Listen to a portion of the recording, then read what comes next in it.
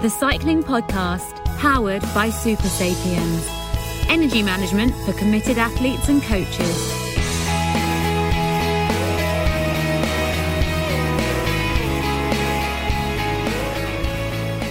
Bonjour à tous. Hello, my name's Richard Moore. I'm with Daniel Freeb. Hello, Richard. And Lionel Burney. Hello, Richard. Very impressive, that. Thank you, Lionel. Listen, we are here gathered for our third week of looking back on the season that's just finished. And we have looked at the classics in the last two episodes. This week, we're looking back at the Grand Tours, but with a fresh look back at them, I must say. We've got some clips from our episodes from the three Grand Tours, and we'll be looking back at the Giro, the Tour, and the Vuelta, and hearing from some riders and sports directors as well. So that's all coming up. Lionel, what are you looking like that for? Well, I mean, you say clips. I mean, that's not really giving it the big sell. I mean, these are the audio equivalent. If we were some kind of Hollywood blockbuster movie, these are the equivalent of the kind of retrospective trailer. When did sports directors replace director sportifs on the cycling podcast here we go. style Here guide? we go.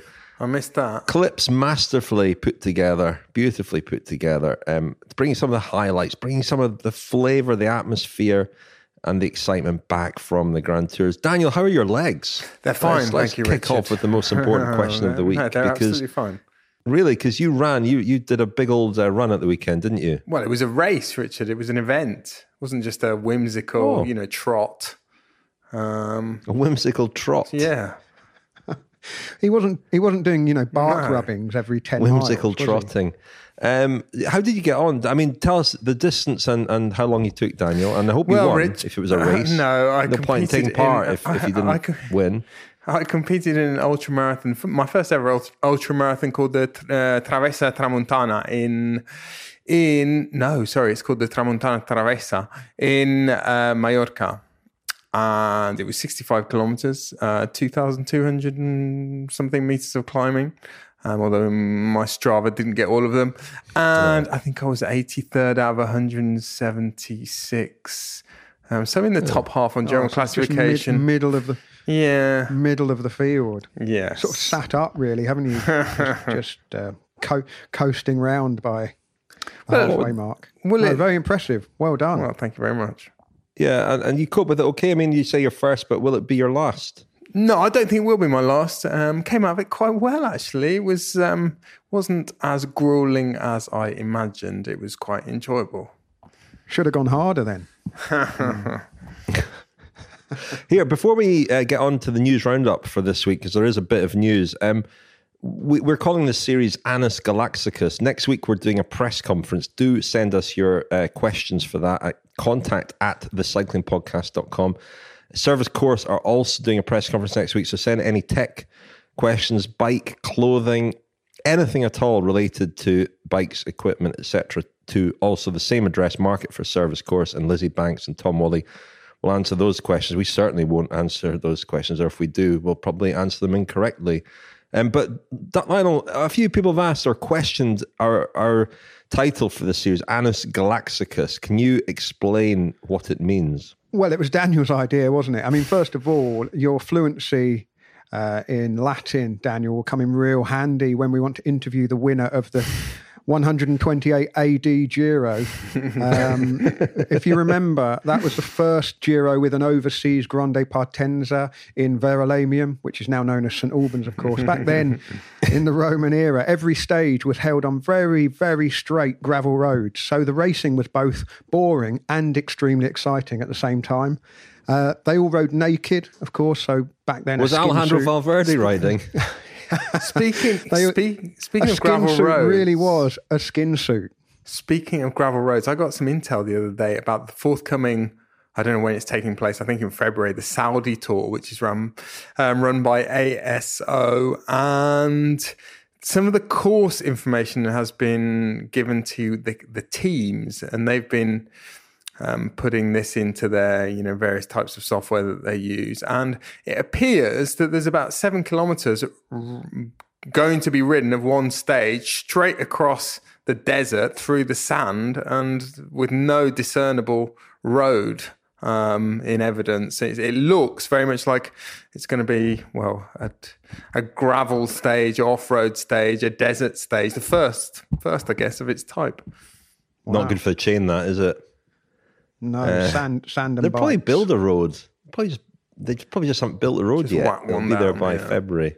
But seriously, the Galacticos it's a football reference originally, isn't it? Because Real Madrid at the start of this century signed 4 of the best players in the world in consecutive seasons, I think it was. Anyway, Luis Figo, Zinedine Zidane, the original Ronaldo, the Brazilian player, and David Beckham. And the thing Originaldo, yeah. And David Beckham. And it wasn't just that they were great footballers, but they were also, real superstars. I suppose they were in they transcended their sports, Lionel. They transcended their sports. Yeah, they were in the place where sporting excellence and sort of marketability overlapped. And I think that is to a greater and in some cases lesser degree what we meant by the Galacticos in cycling. Wout van Aert, Mathieu van der Poel, now Tadej Pogacar, Julian Alaphilippe, and they kind of split, don't they, into 3 one-day Galacticos and 3 Grand Tour Galacticos. Pogacar, is Pavel Sivakov a Galactico, Daniel?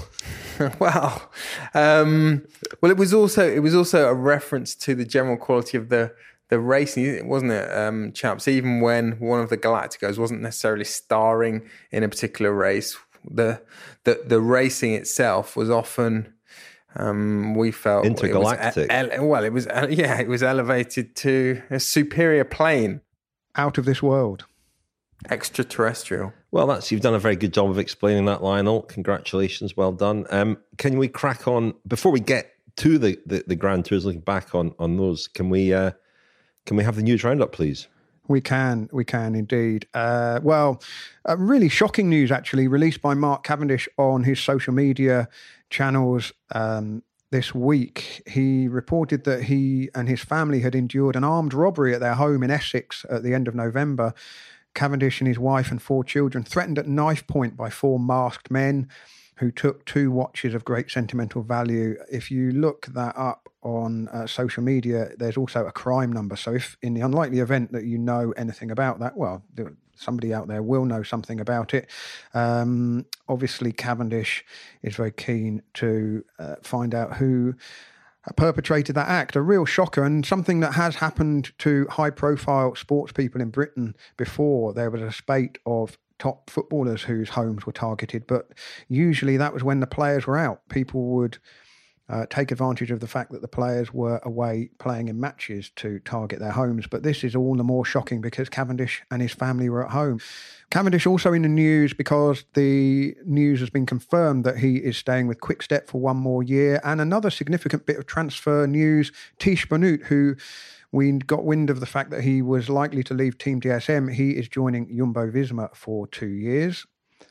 The Track Champions League has concluded with 2 rounds in London because the Tel Aviv round has been cancelled because of the Omicron variant of coronavirus. And in London, Katie Archibald won the women's endurance title. Gavin Hoover of the USA won the men's endurance title. And Harry Lavrason and Emma Heinzer won the sprint championships. The cyclocross has seen the return of Wout van Aert, and he came back with a bang. He won the Boom round of the Super Prestige by 1 minute and 3/4 ahead of Toon Aerts, who has been, he's been locked in the battle with Elie Iserbyt in the cyclocross so far, but had no answer to Van Aert. Van Aert could even afford a late fall in the mud. Meanwhile, Mathieu van der Poel has injured his knee while training.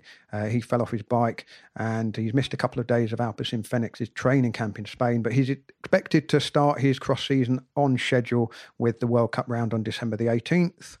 A bit more Deceuninck news and Alpecin Fenix news, because Deceuninck is joining Alpecin Fenix as a co-sponsor, citing Patrick Lefevere's reluctance to get involved in women's cycling as a factor. However, in a twist, Lefevere's company, Esperanza, is to sponsor a Dutch women's development team, NXTG.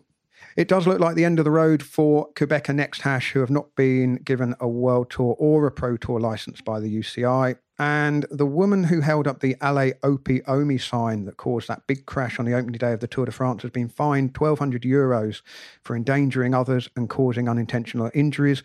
She'll also pay a symbolic euro to the French Union of Professional Cyclists. According to her lawyer, the woman has been fragile for many years and, well, that was obvious when she went into hiding for 4 days before reporting to local police. And her identity has not been disclosed by the court to protect her from further online abuse. So that unfortunate incident, I think we can now draw a line under it. It's been brought to a conclusion. The Cycling Podcast, powered by Super Sapiens. Energy management for committed athletes and coaches. And now you can wear the Super Sapiens Energy Band, the first and only wearable that can display real-time glucose data directly from Abbott's LibreSense Glucose Sport biosensor. The Super Sapiens Energy Band is available at supersapiens.com for €159. Thanks very much indeed to our title sponsor, Super Sapiens. We're very appreciative of their support across all our podcasts. All the shows that we do are title sponsored by Super Sapiens. So thanks to them. And Super Sapiens, of course, is the system that offers continuous glucose monitoring. You wear a patch on your arm and the information relating to your blood glucose levels can be transmitted onto your phone or onto your bike computer. Let's hear a little bit more about Super Sapiens and the origins of Super Sapiens from its founder and chief executive, Phil Sutherland. Wintertime is going to be crucial for us, and we're still a relatively new company. We've been on market for 6 months. So my engineering team in the background, we've just launched a dashboard so that the nutritionist of Jumbo or coach of Jumbo can look at all of their athletes and their glucose data overlaid with training data.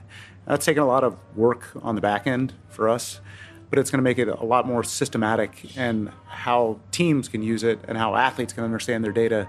And of course, guys putting a sensor on, then taking it off, then going to race, and then it's a bit cumbersome, frankly. So looking to the wintertime, the athletes will be able to wear them for months at a time and really get to understand their body, their fueling needs, and look to next season to be better versions of themselves. Well, chaps, without further ado, let's take ourselves back to Italy in May.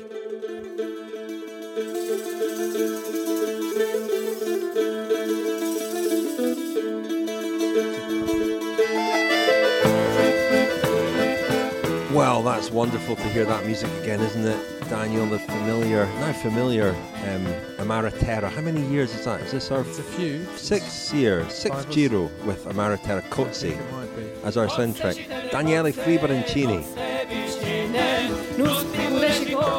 And we're also joined by a mystery guest tonight, and he's sitting here, Brian Nygaard. Hello, Brian. Hey, chaps. Thank you for having me. So, I'm just to make sure I understand here, are we drinking two different champagnes? It is just the start, and I'm really happy to be here. So Herbie, most importantly, we're in Turin and we're in Fiat. Where are you taking me? Okay, so we're going to the Fausto Coppi monument on Corso Casale. Even by your standards, Daniel, this is a bit mysterious. Weird. There isn't that. There's some big stuffed animals, but no cobra. No cobra, but he might be coming. I was no tourist. For better or worse, I had business in the Abruzzo.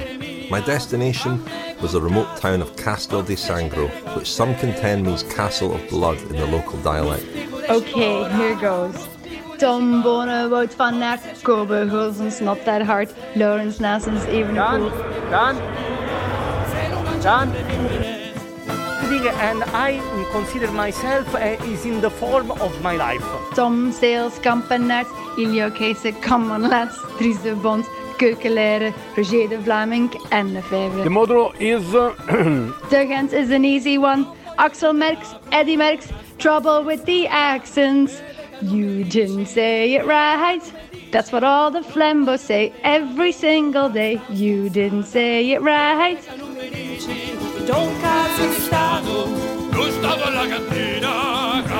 Well, it's amazing who you bump into at the Giro, Daniel, isn't it? We've you contacted us a couple of days ago, the acting ambassador to Italy for the US. I wasn't quite sure how to address you, Tom, or dear acting ambassador, but you told me Tom. Yes, it's definitely Tom. Oh, Rich, good morning. Promise me an adventure, Daniel. Anyone who thinks that today is not dangerous, that today is not tricky, they're kidding Well, themselves. do you know what awaits you, Rich? I've given you a little briefing. Well, you told me it's a very steep road, Europe's steepest road. Well, it's been described as the hardest climb in the world.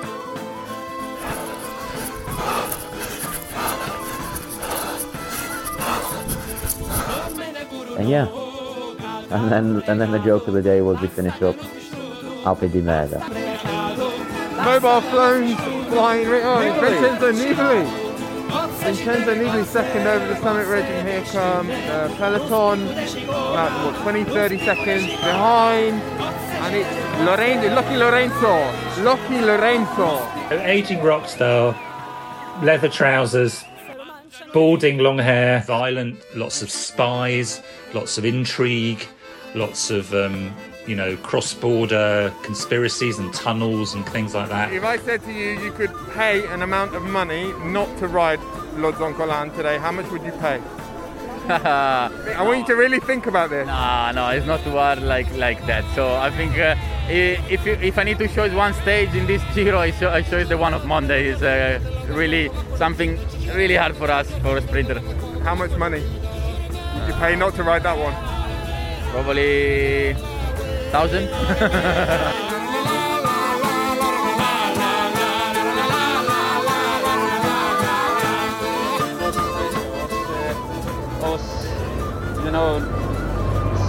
Looking a lot of Colombian flags everywhere, and all people cheering for me. Giro, are these your fans? I can hear the chanting, the air horns going off. A lot of people think that these fans are for Bernal, but as a matter of fact, they're for me. Well, that was very evocative, but did it bring it all back for you two? Well, it certainly did, Lionel. It was a fantastic adventure for us. I think we made that clear at the time. And it wasn't a particularly great race, I didn't think. I mean, I was quite critical of the race at the time of the spectacle, and took pelters, took a few custard pies for that on social media.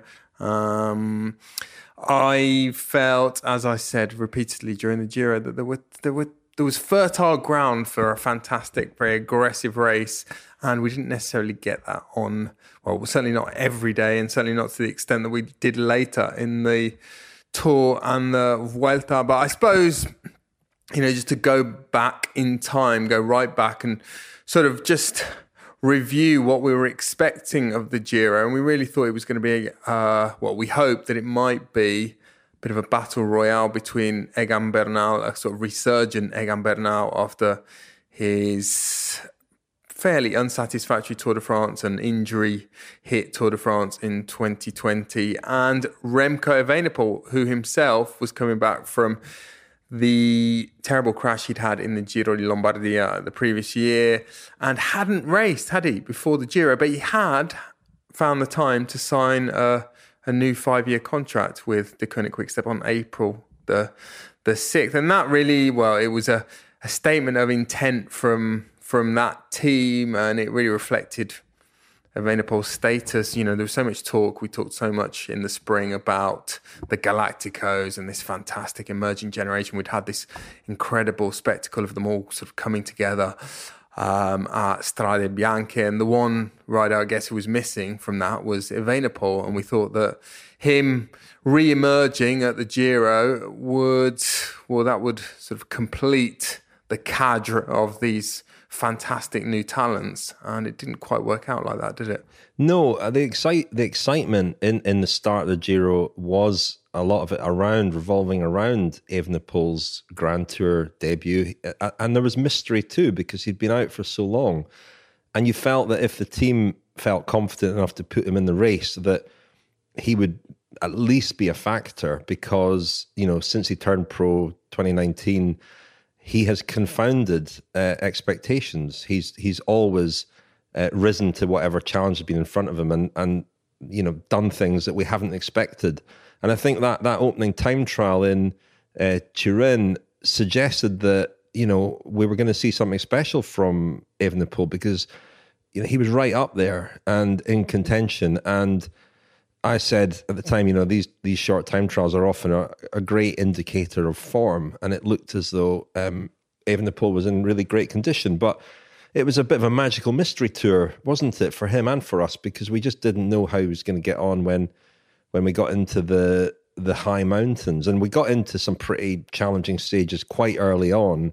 And quite early on, we knew that he wasn't probably going to contend for the win, at least. And, there were moments, remember, he went for a bonus sprint with Bernal one day. And what I remember the most about Evenepoel at the Giro is just the way he carried himself every morning in the mixed zone, always with a press officer chaperoning him. And the sense he gives is of somebody who is already a star and somebody in demand. And he's very sort of aware of that and very conscious of that. And that's kind of, because we were talking the other day about this, Daniel, there were other riders you remember from the mixed zone exuding a very different type of confidence or relaxedness. I'm thinking of Alberto Bettiol in particular.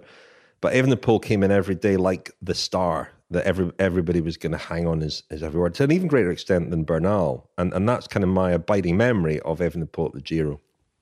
I mean, you say, Rich, that it became quite clear fairly early that he wasn't going to contend. But actually, the sort of illusion was, or the suspense was maintained longer than I actually remembered, because there was the stage to Sestola in absolutely rotten weather, which Joe Dombrowski won. I think it was stage 4. And Joao Almeida, who was De Koenig's other card, lost time there. And that really, that sort of cleared the path for Evenepoel to be their leader, if there was any doubt about that. But then, the pick of the stages, as far as I was concerned, I mean, I look back over them. I've looked back over them over the last week, and the pick, I think, was probably the Strade Bianche stage. That was also, the one we were most looking forward to on paper, and from a beautiful place, Perugia in Umbria, to another beautiful place, Montalcino. And I'd forgotten how close Remco was to the pink jersey. As he went into that stage, he was 14 seconds behind, and really the race was still wide open at that point. Vlasov was only 22 seconds behind. I said Almeida he'd been dropped already.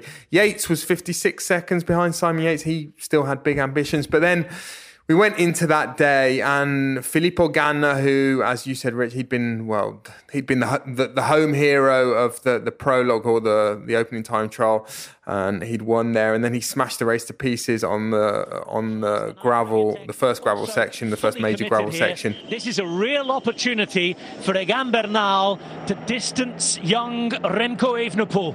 And Remco Evenepoel can now not see the pink jersey. It's 20 seconds down and growing, as now Bernal puts in another dig on the uphill. He was on the radio there just as Almeida was dropping back. And of course, we were asking the question about Almeida now then. He's not happy about something. He is absolutely angry about something. Earpiece has been ripped out.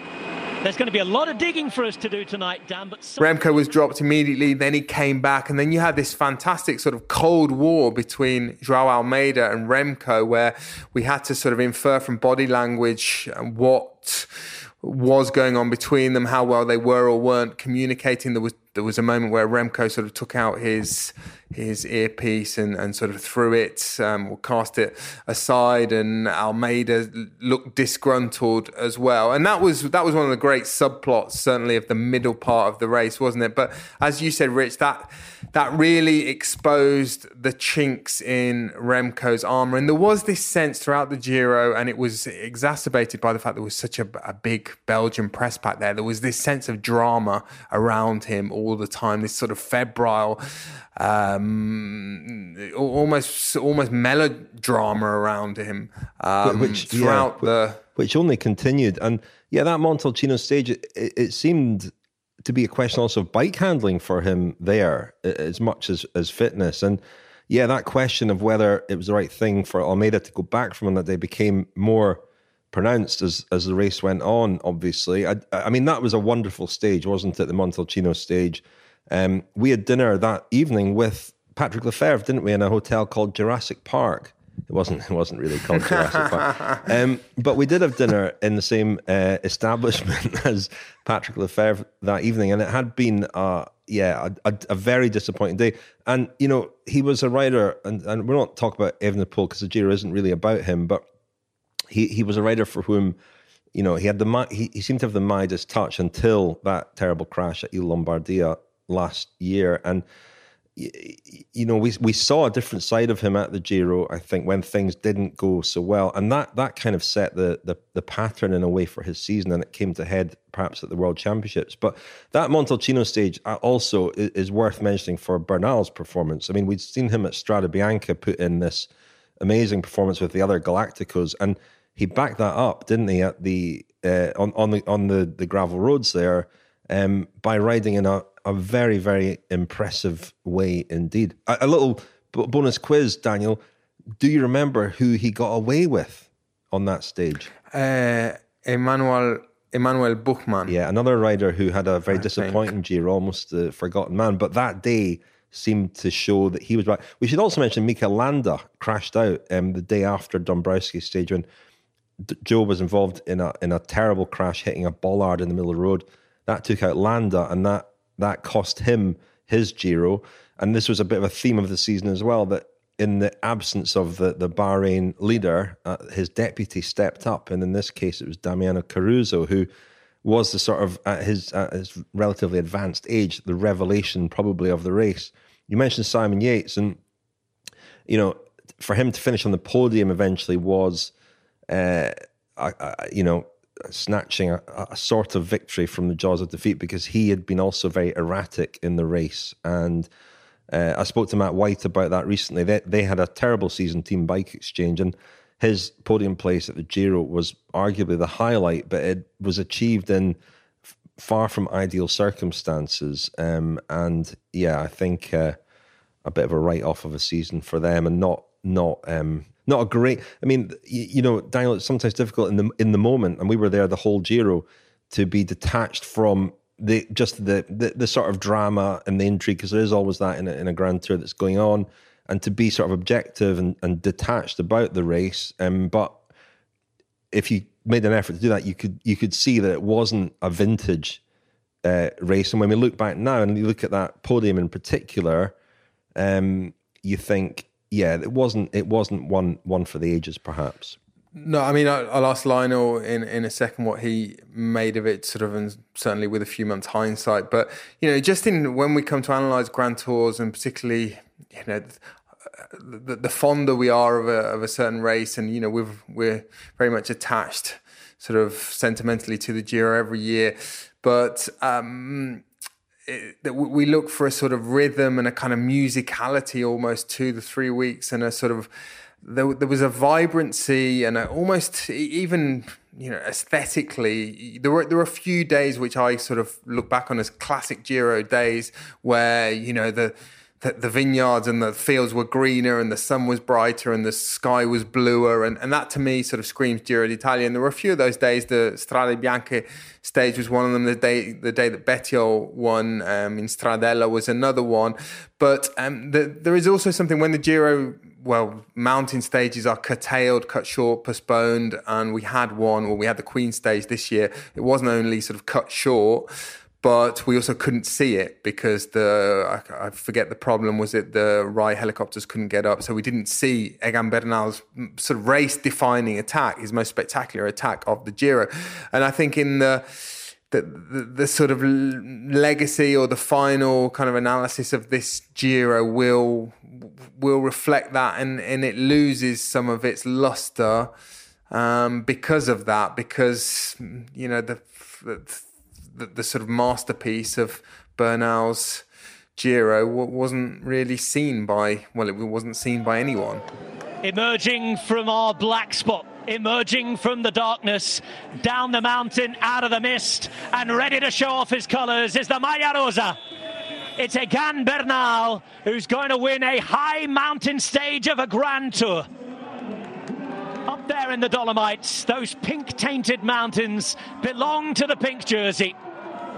Yeah, I mean, obviously I wasn't there. I was very much podcasting Alla Zubeldia this year, but I watched the whole race, and I think the first half was really intriguing because of Evenepoel's presence in the race. I mean, the mind boggled really at the thought of a team pinning everything around a Grand Tour debutant, as talented and as brilliant as he is, and has shown since the Giro with these, almost, Daniel, you used the phrase PlayStation cycling type attacks that he is very fond of.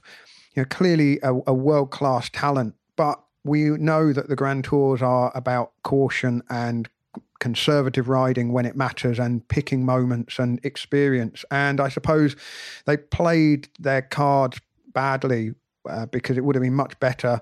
Obviously, Almeida had faltered, hadn't he? But they had an opportunity to, with a bit of clear thinking, not make such a mess of the Montalcino stage on the white roads. I mean, they were in disarray really that day, and with a bit of perhaps experience, because both of them very inexperienced Grand Tour riders, and the pressure was on, and the terrain was difficult, and the weather was terrible, and they really lost their way that day. And then once Evenepoel was out of the picture, it looked for a moment like Vlasov might be the next contender, and he's looked very good in isolation at times over the past 18 months or so, but he faltered as well. And so it was one of those Grand Tours where Egan Bernal was clearly the best rider, but there was no real credible, sustained challenge mounted against him. And even Damiano Caruso in the final couple of mountain stages, I mean, gave it absolutely everything he had. And for a rider like Caruso, who the suspicion has always been when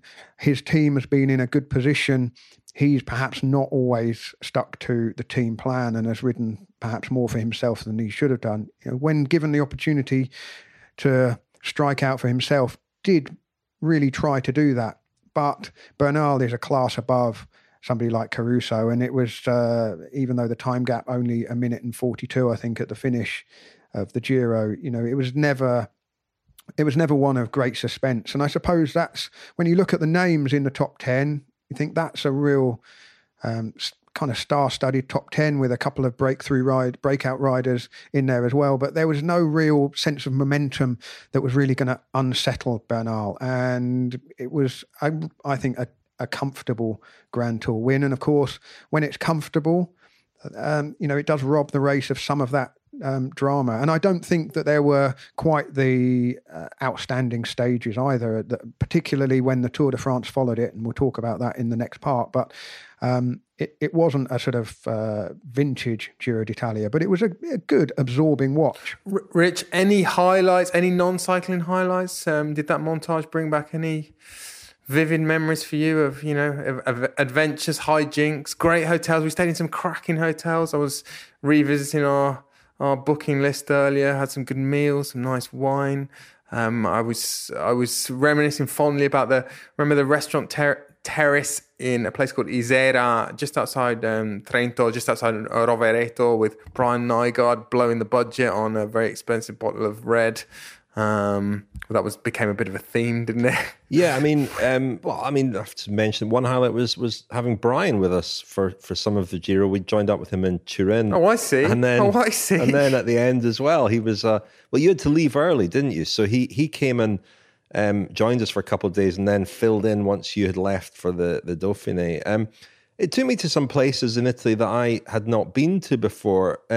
One place being Modena. I hadn't been there, and on the morning of that stage, I went for a wander around the town, and it's beautiful. It's yet another of these beautiful Italian town cities that you only know the name of, really, and the country's full of them. And I'm always, every year at the Giro, finding these new places. I mean, who could also forget Daniel calling in on Riccardo Rico's ice cream parlor? Unfortunately, the Cobra wasn't there. There were lots of stuffed animals, and we had the sweetest ice cream I've ever had in my life. It made me feel quite ill, actually, because I also ate it on an empty stomach. But that was good. And I mean... Raspberry Ripple and EPO flavour. And then we had we had a rest in Cannatside, didn't we? Which was very nice. Indeed, it's beautiful town, and it was lovely to be there and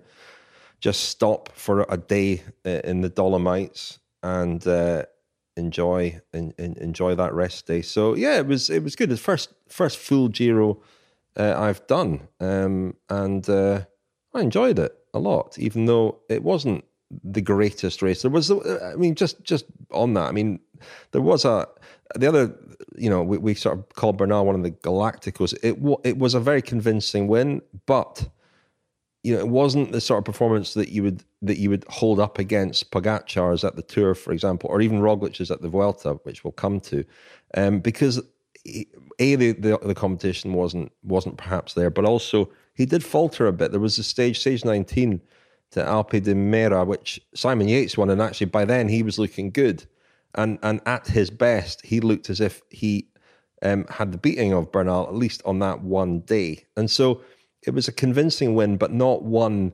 that you would, as I say, hold up against the other two very convincing wins in the other two Grand Tours.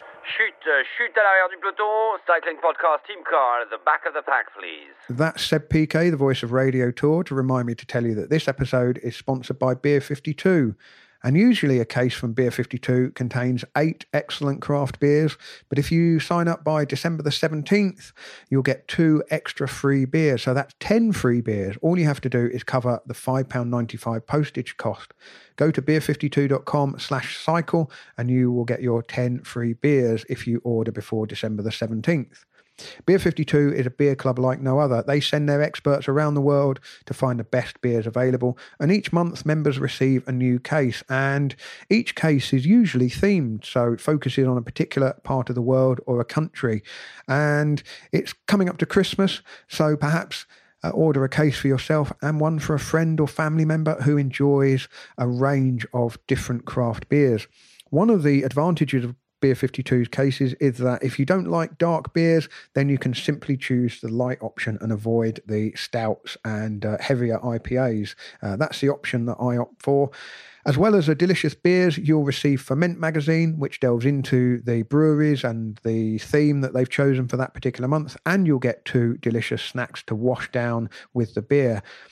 After you've got your first free case, you'll be joining the monthly beer club for £24 a month, but there's no minimum commitment. You can pause or cancel at any time. So go to beer52.com/cycle. That's BEER52.com/cycle. Cover the £5.95 postage and wait for your 10 free beers. Well, chaps, it's time to go back to the Tour de France and a different lineup for the cycling podcast at the Tour de France. Hello and welcome to the Cycling Podcast nightly coverage of the 2021 Tour de France. And I'm joined by 2 people who between them have covered 32 Tours de France. Francois Tomaso. Hi there. And Kate Wagner. This is your first Tour de France. Yes. A new voice on the Cycling Podcast. Kind of came with one mission, which was to talk to Tadej Pogacar, and that never happened. So that's annoying. You know what else is annoying? Me. Mur. So I've hidden the crisps here because crisps are banned during the podcast, and they obviously didn't realise I've hidden them, and they brought another bowl of crisps. I can be this close to the Tour de France and have no idea what's actually going on. That's the beauty of the event, isn't it? Well, we thought he was finished, done, washed up, yesterday's man, but today he arrived by train in Valence. But that's enough about Mark Cavendish. Where are we, Lionel? Oh, hello, Richard. Hello, Francois. It's good to be back among friends. Do you feel you're getting good value for money from this Tour de France from Mark Cavendish then? Well, he is cheaper.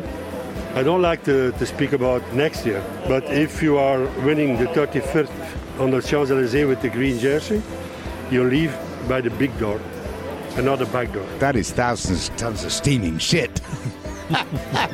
When you're bringing in thousands of tons of steaming shit on the edge of a French village in your English. Okay, right. Oh, hello.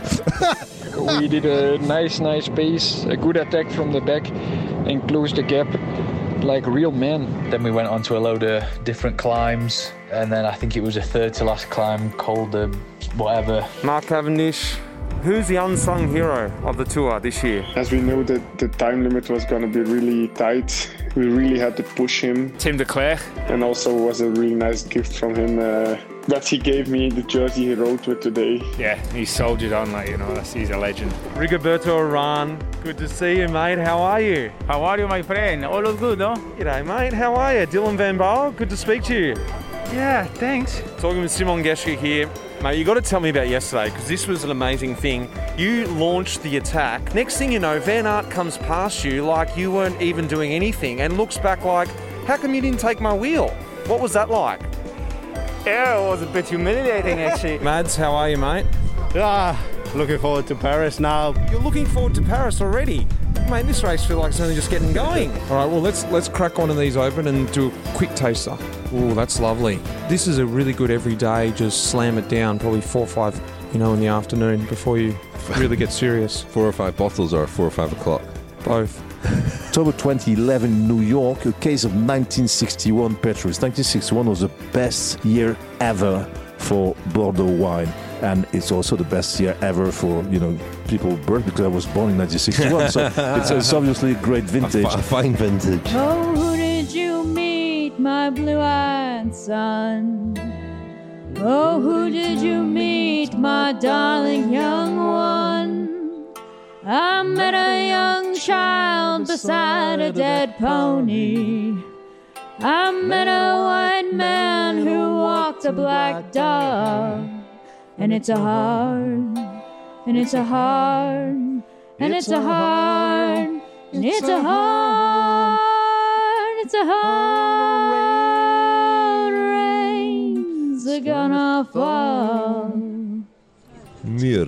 Muir. Muir. I think I've got it. I think I've cracked it. Well, we had a rotating cast at the tour, of course, didn't we? With Daniel on television duty and Lionel joining us for the middle week. So Kate Wagner came in for the first week. And then we had Mitch Docker in the final week. And Francois Thomazeau doing his 5th tour with us, I think it was. 5th or 6th. Daniel's counting. 5th Tour de France with us. Great company as always. And, an enjoyable 3 weeks. A lot of driving for me. But Lionel, you came out in the middle week to relieve me of some of the driving, which was much appreciated. Did you enjoy your mini break at the tour? A mini break? Yeah, I did actually. I mean, it was, with the clouds were fairly low over my head at the time. And it was absolutely typical that after 9 of the best 9 consecutive days of Tour de France racing that I could ever remember, it was sort of back to, into a kind of fairly bog standard groove for my 4-day stint, wasn't it? A couple of sprint wins. I mean, Wout van Aert. Well, the clouds might have been low over you, but the clouds lifted for your arrival at the tour because we had 9 great days racing, but also terrible weather throughout the tour. Francois, who's covered 32, said it was the worst tour for weather he could ever remember. Following on from a rotten Giro as well. Well, when I got to Valence, the heavens were well and truly open, weren't they? It was pouring with rain when you picked me up outside the TGV station. I suppose, right. I mean, it was watching at home and having the sense of really missing out. I mean, it's the first episodes of the cycling podcast Tour de France coverage I'd missed since the very first weekend back in 2013 when you two went to Corsica and I went to the Glastonbury Festival. So, to see just what great racing it was day after day, great and surprising racing, I did have a real sense of missing out. I mean, the stage that went over Mont Ventoux, which Wout van Aert won, was absolutely fantastic. But in a funny way, I almost felt too close to it to really appreciate what was going on because I'd kind of got into a groove of watching on television and being spoiled by watching it every day from start to finish, which is not something that we get to do when we're actually covering the race for the podcast, because we have to do all that driving, which we normally share 50-50, don't we, Richard? And I think when I left you guys in Carcassonne, I said that what struck me was that when you're at home, you get a really good two-dimensional view of what's going on in the Tour de France. And when you're there, you get an incomplete but three-dimensional view of what's going on. And so there's a sort of richness to actually being there that you don't get at home through watching on television. But perhaps things that happen in the race, the actual incidents, pass you by a little bit when you're on the ground. Whereas on television, you can pause it, rewind it. I mean, I was like lots of our listeners, when incidents happened, I was rewinding the television to see exactly what had gone on. So it was a very different experience, but an absolutely cracking opening week. I mean, if that had been the Dauphiné, it would have been the greatest race of all time. If that had been the Dauphiné. I remember being in Malacen with you for the finish of that Wout van Aert stage. Lionel, I remember it very, very hot, and you don't, as you say, see a sort of helicopter view of the race, but what you do see is all that is much more vivid. And so when we're talking about the Giro, and I remember Evenepoel's, because I was studying him so closely every day in a way that you wouldn't have been doing, obviously, watching it on TV. At the Tour, the stories were Van der Poel, obviously, in that first week, and even stages, and I think we'll return to this, but even stages that promised very little delivered an awful lot. I think we gave credit at the time to Christian Prudhomme and the course designers, Thierry Gouvenou, for coming up with the course that they came up with, which lent itself to great racing too. In the last couple of days, I've watched the De Koning Quick Step video film, or certainly the first part of their inside the team film of the race, and remembering that first day and Julian Alaphilippe, and we talked a bit about this in the last episode about how Alaphilippe can rise to an occasion like no other riders, and then Jumbo-Visma, obviously the coping with the crashes and the disappointment, and then picking themselves up. Their film is called Plan B, which is nothing to do with the new coronavirus regulations in the UK, but everything to do with how they managed to improvise once Roglic had gone home with his injuries. And Jonas Vingegaard was one of the revelations of the Tour, wasn't he? But Mark Cavendish, I mean, who saw that coming? Cavendish is going to do it! Oh, he's done it! He's done it! That is unbelievable in so many ways. It's getting brutal. Still Bawani in the frame as well on the throw. Oh, photo. Bahani shakes his head, and Mark Cavendish shakes two fists at the sky. Here comes Wout van Aert. It's Cavendish though. It's Cavendish. Hard work, sacrifice, belief, and Cavendish makes it 33 with another chapter to the fairy tale. Here comes Mark Cavendish. It's coming up to the line. Is he going to get there? Oh, I think he has. I think he has done it. He has got there. The little guy is standing with giants. Anybody? Well, to go back to the Tour of Turkey, where I was probably getting the odd pelter for not giving credit to the victories. I mean, the fact that he won those... Well, at least you weren't getting them from Cavendish. At least you weren't getting them from Cavendish from himself. some of the interested parties. Well, the thing is... Like some of us. The thing is, you judge... I mean, you have to judge the... Is that why he didn't come to the start of the Tour?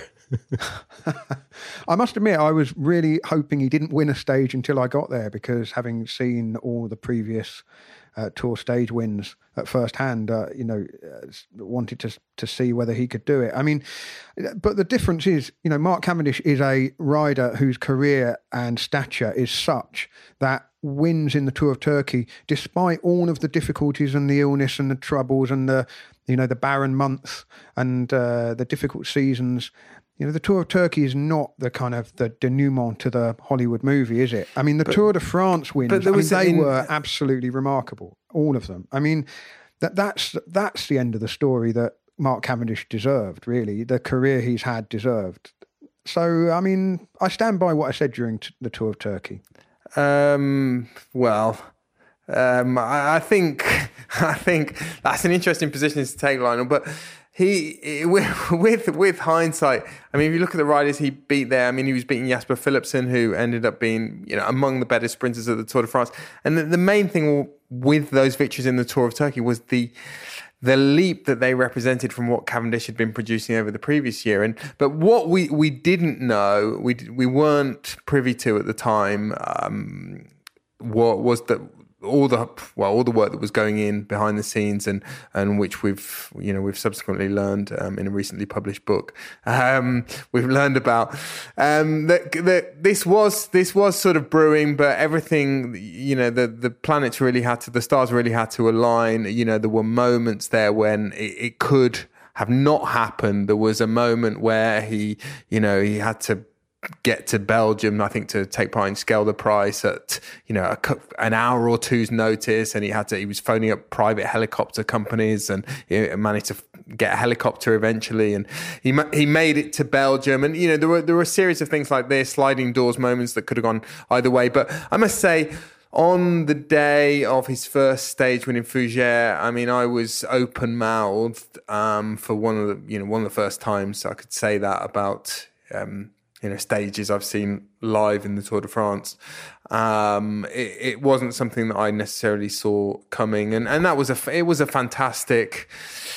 another fantastic plot throughout the tour, really, because as you guys said, on the days which looked as though they might be routine and we weren't going to get this fantastic from the gun racing with Van der Poel and Van Aert, the protagonists, or Pogacar, on the sort of transition days or the humdrum sprint days, we had this incredible human interest story. And, and Cavendish's own sort of sheepishness and nervousness around that and before that, in the days leading up to that, made it all the more special. It was quite surreal. He was prickly, wasn't he? He was in that sort of prickly mood. And in every respect, it was like going back in time. I mean, how rarely do we do this in sport? Do athletes turn back the clock like this? And for an athlete as well, whose speciality is that explosiveness, is speed, the power that tends to diminish. And we thought it had diminished with Cavendish. And for him to produce these performances that weren't just good, they were almost exact replicas of what he was doing at his peak. And his presence, his influence at the Tour was such a big part of our lives and our jobs at the Tour for so many years, and it was long gone. It had ceased to be that for since 2016. And as you say, Rich, it was literally like time travel for us as well to go to the start in the morning knowing that today could be a Cavendish day, and to having to negotiate that sort of prickliness or that knowing that, particularly working for TV, I had to speak to him every morning when he had a chance. And, even when, he was actually in a great mood at the Tour and gave great interviews, but you're always slightly on edge interviewing him.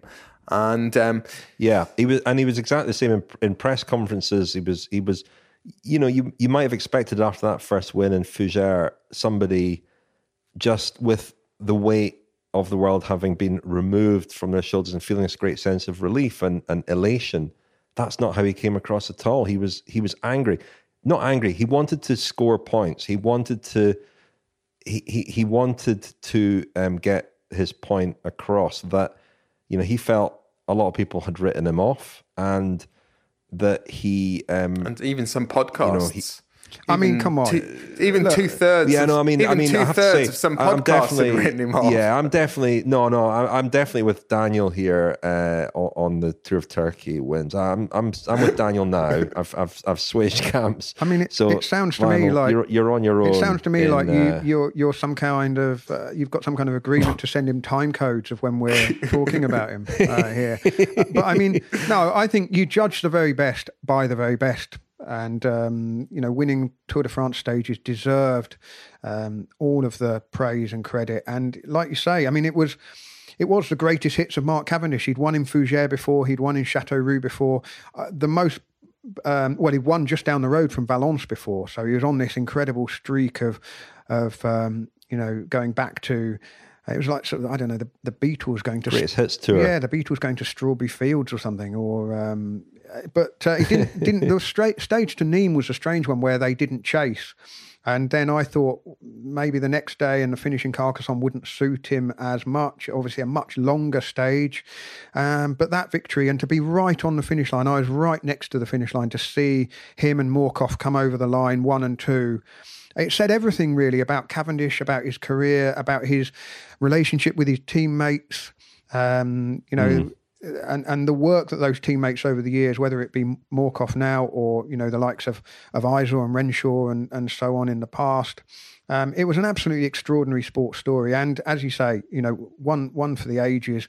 And in a funny way, the fact that he's ended the tour tied with Eddie Merckx on 34 stage wins, the fairy tale didn't happen on the Champs-Élysées. And when I spoke to Patrick Lefevere about it a few days before the final stage, he said if Cavendish wins on the Champs-Élysées, breaks the record in the green jersey, maybe that is the moment to close the door and say that's the career done. But as we know, one more year and, who knows? I mean, I certainly won't. I don't think I'd written him off, but I wasn't going overboard about the... Do you think he'll go...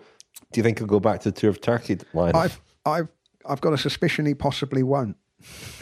Well, listen, just to end on Cavendish before we move on to other stories from the Tour. But I mean, I'll talk about this in my Tour de France diary, which will be available for friends of the podcast. The next 2 weeks, we're releasing our audio diaries from the 2020 and 2021 Tours de France with entries by me, Lionel, Francois, and Kate Wagner. So that'll be available for friends of the podcast. 2020 next week, 2021 the week after. But I do talk a bit about my difficult relationship with Mark Cavendish, and he did come out in that first press conference in Fougères with a couple of absolutely belting quotes. He said, half that press room hasn't written a good story for longer than I haven't won a bike race, but they're still here at the Tour, which was absolutely fantastic and true. And he also said, this race has given me the life I have, and I have given it the life I have, which is also a great quote. He does give good quotes. So, Cavendish was back, wasn't he? But as we moved beyond those first 9 stages, it became the Pogačar story. And really, that 8th and 9th stage confirmed what we suspected, that with Roglic having gone, with Bernal not there, it was going to be Pogačar's to lose. Yeah. And those 2 days in the Alps, those 2 rainy days in the Alps, he won the Tour. I mean, I think we should also say, one of you guys, I think it was you, Lionel, said that, or you, Rich, said it was a fantastic, Thierry Gouvenet and Christian Prudhomme had designed a fantastic route. Well, they'd also designed a danger-strewn, a hazard-strewn route. Starting to get a little bit narrow. Crash behind Jumbo-Visma, and I think that has been a mass crash. Leaders down riders everywhere, and this is chaos. This is exactly what we didn't want on the opening day of the Tour de France. An absolute disaster. Part of what made the racing exciting, drama-filled, also sort of diluted it.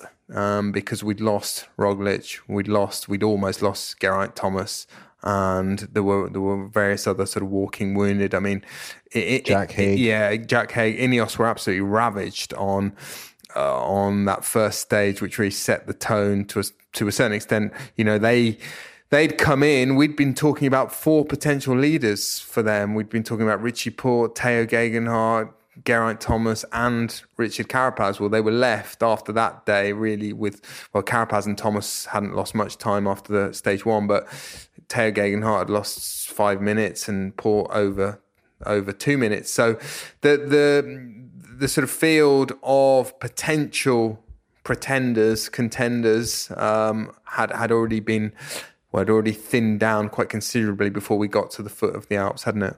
Yeah, I mean, on Pogačar, I was thinking when you were talking about the Giro, Richard, and Bernal, I was thinking that he was comfortable, but he didn't really need to do any more in order to win the race. And Pogačar really had the Tour de France sewn up. The time trial was the first real blow because it put him ahead of anyone that might be a contender by, quite considerable margins, despite the fact the time trial wasn't particularly long. Then there was that more shocking than what he then did in the Alps? I think it was really, because that wasn't what was expected, I don't think. And that's where I think we really felt the absence of Roglic, wasn't it? Because the picture might have been very different, but for Roglic's crashes. So Pogačar was already, as your phrase goes, leader in the clubhouse, really. And even though the seventh stage to Le Cruzeau really sort of shuffled things up in the air a bit, it was the stage to Le Grand Bornand which was extraordinary. All the more so, really, because there was the breakaway up the road, and Pogačar just basically rode through people, didn't he? And by the end of that stage,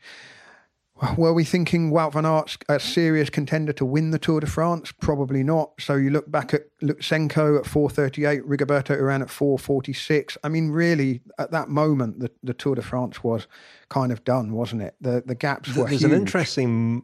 I mentioned the Jumbo-Visma Plan B film. There's an interesting moment in there where Wout van Aert, well after... Because that day going... into the stage 8 on Saturday, that day Wout van Aert thought, had a really good chance of taking the yellow jersey, and by the end of the day that chance had gone. Pogačar had just blown up the race, but in the third week, by which time Van Aert was well out of contention, Pogačar kept chasing him down on one of the mountain stages. I can't remember which one, and Van Aert said to him, why are you chasing me down? I'm not any kind of threat. He says, well, I never know with you. I never know what your tactics are. So that was, he still kind of considered Van Aert a potential threat, even though he was well out of it, which is an interesting little insight. But those 2 days, I mean, that stage, Sunday stage to Tignes, was remarkable. The weather, remember, was biblical, a bit like the last time we were in Tignes, actually. And Ben O'Connor won the stage. At one point, it was a virtual yellow jersey. And it was a strange day where he was 5 minutes up and the gaps were enormous. And he was away with Higuita and Quintana at one point, who looked better. And then they both kind of cracked in the cold. And O'Connor, who was keeping an audio diary for us at the Cycling Podcast, took a very, very memorable win for AG2R and ended up, I think, 4th overall on GC, didn't he, at the Tour? Also very memorable that day, chaps, before I forget, was, standing at the finish line for, I think it was well over an hour after O'Connor had crossed the line, waiting for the riders who by then we knew were not going to make the time limit. Foremost among them, Nick Glamini, the Quebecer Next Hash rider, who had been one of the great human interest stories of the first week. And he came in last in the end, didn't he? And he knew that he was going to finish outside the time limit, but he sort of stubbornly refused to give in. And, he sort of collapsed over his handlebars as he did come over the line, knowing that his Tour de France was over. And it was a tough day for Mark Cavendish as well. He only just made it inside the time limit with his De Koning Quick Step teammates. Tim de Klerk gave us a very nice entry for his audio diary on that day. And the following day, I went for a ride up the climb to Tignes and was passed by the De Koning Quick Step team, moving at an incredible, unbelievable speed. Because as I later learned, they were on electric specialised bikes. Yeah. So that was quite humiliating at the time. But anyway, Pogačar, obviously a very, very convincing winner. Didn't show any signs of weakness at any point. I mean, Vingegaard dropped him briefly on Mont Ventoux the second time up there, and everybody got very excited at that. But when we went into the Pyrenees, Pogačar was cannibal-esque in taking more stage wins, and in the final time trial didn't really have to do too much to wrap it up. We've spoken a bit about Pogačar recently, and what he's still so young. He's signed this long-term contract with his team. We were talking about potential threats. Could it be another rider? Could it be boredom? Could it be becoming extremely wealthy and having distractions to deal with? I asked Joe Dombrowski about this. He was a teammate of his the last couple of years at UAE Team Emirates. So I thought I'd get his point of view on the man behind the rider, Tadej Pogačar. you're moving on from UAE. I mean, you had a couple of years there with Pogacar. Did you race much with Pogacar? Did you get to know him much? We did a few races together. I suppose in 2020 more. To be honest, I have probably more time around him outside of the race because he lives there in Monaco. So if we, whether riding together or bumping into each other, doing whatever, that's probably the time that I've seen him the most. And what do you make of him? I mean, what on the one hand, he's this once in a generation champion. On the other hand, he seems this very down to earth guy. Is that what you see is what you get with him? Is that your impression of him as well? Pretty much. I think what strikes me is like how calm he is. There's a lot of stress and pressure for anybody kind of riding at the World Tour level, but particularly in that position, it's like you kind of have the weight of a team on you, but he seems to handle that really well. And it's like you almost feel that there's not really any difference whether he kind of has like a whole team built around him and one of the best teams built around him, or if he was just riding on a junior team having fun. Like, I don't feel that he really feels that weight, which I think actually is going to be really probably pretty beneficial to him in the long run, because he's still, I don't know, what is he, 23? That's really young, and it's a lot of expectation at that age, What are are there any threats to him, do you think? I mean, he's it seems to come easily to him, not just Grand Tours, but the classics he's won as well. I mean, what are the threats? What one suggestion we had was, he's still so young. He's going to make a lot of money. He's going to wake up with all this money in his bank account. Is the hunger going to still be there in 5 years? Is that a more likely threat than somebody else emerging? Do you think it's his own ability to stay motivated and keep that same attitude over, what could be quite a long career?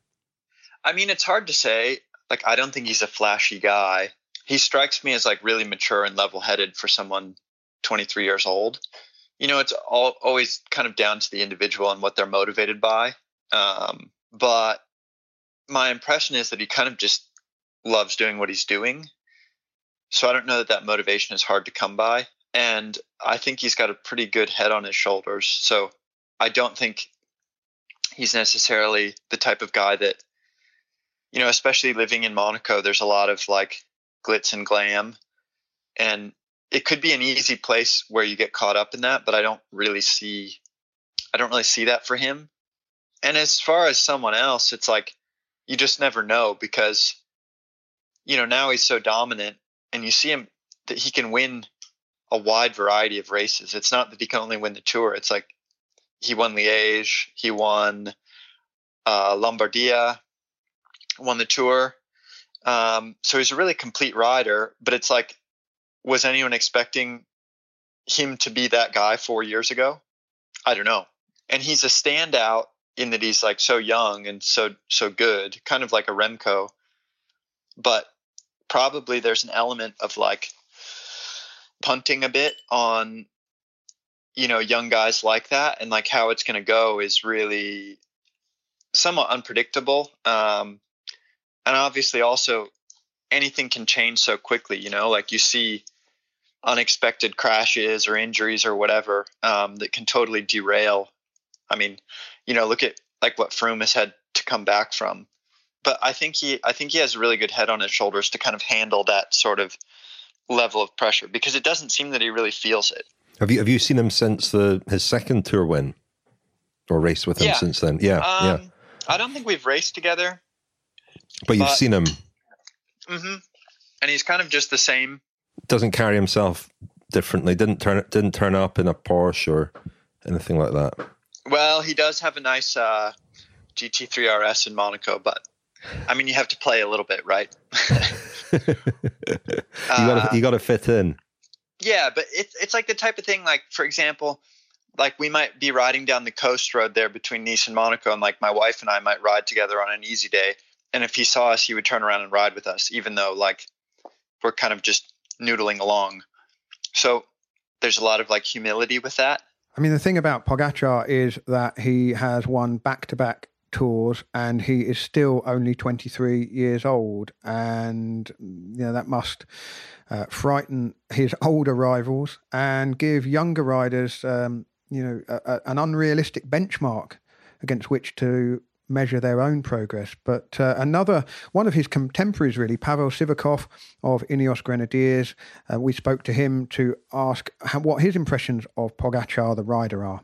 To be honest, for myself, I wasn't at the Tour this year, and last year at the Tour I wasn't myself, so I didn't really realize I couldn't feel personally how good he was.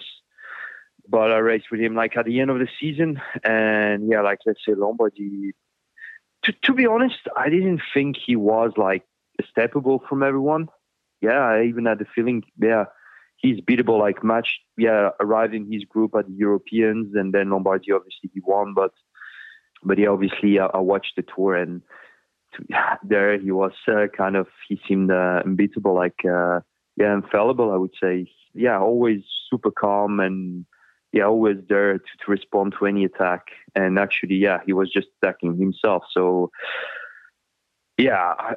on the last 2 years in the Tour de France, it looked like he was a step above of what he is in, let's say, in the other races. It's he's always stepping up for the Tour.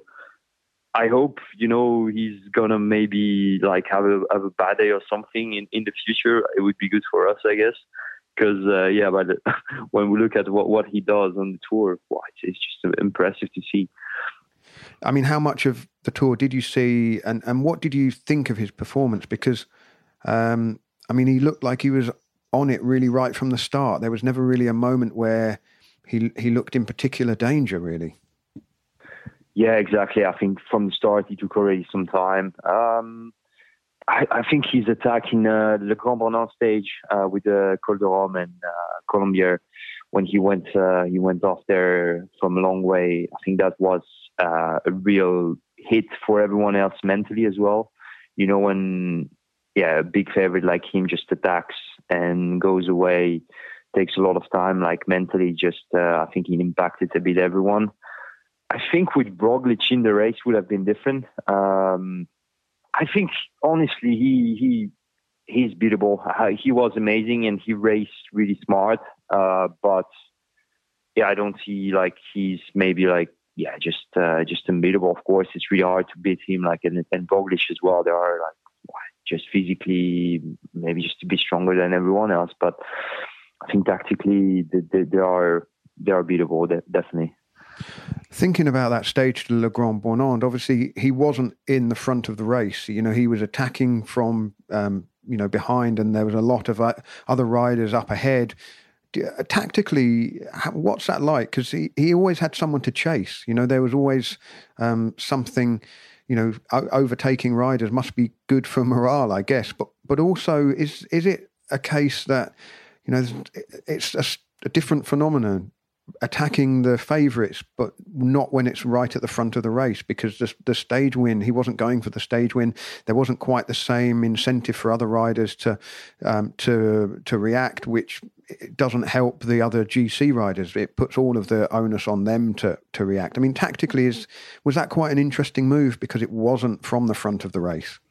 Yeah, definitely. That's a good point. But on the other hand as well, I think for them, it doesn't matter for the guys who are going for the GC. It doesn't matter if there is someone there or not. They're just thinking about not gaining or not losing time. So I think he just went, of course, maybe it would be let's say less defensive race because there is not the stage win in contention. But I think for him, it didn't matter really.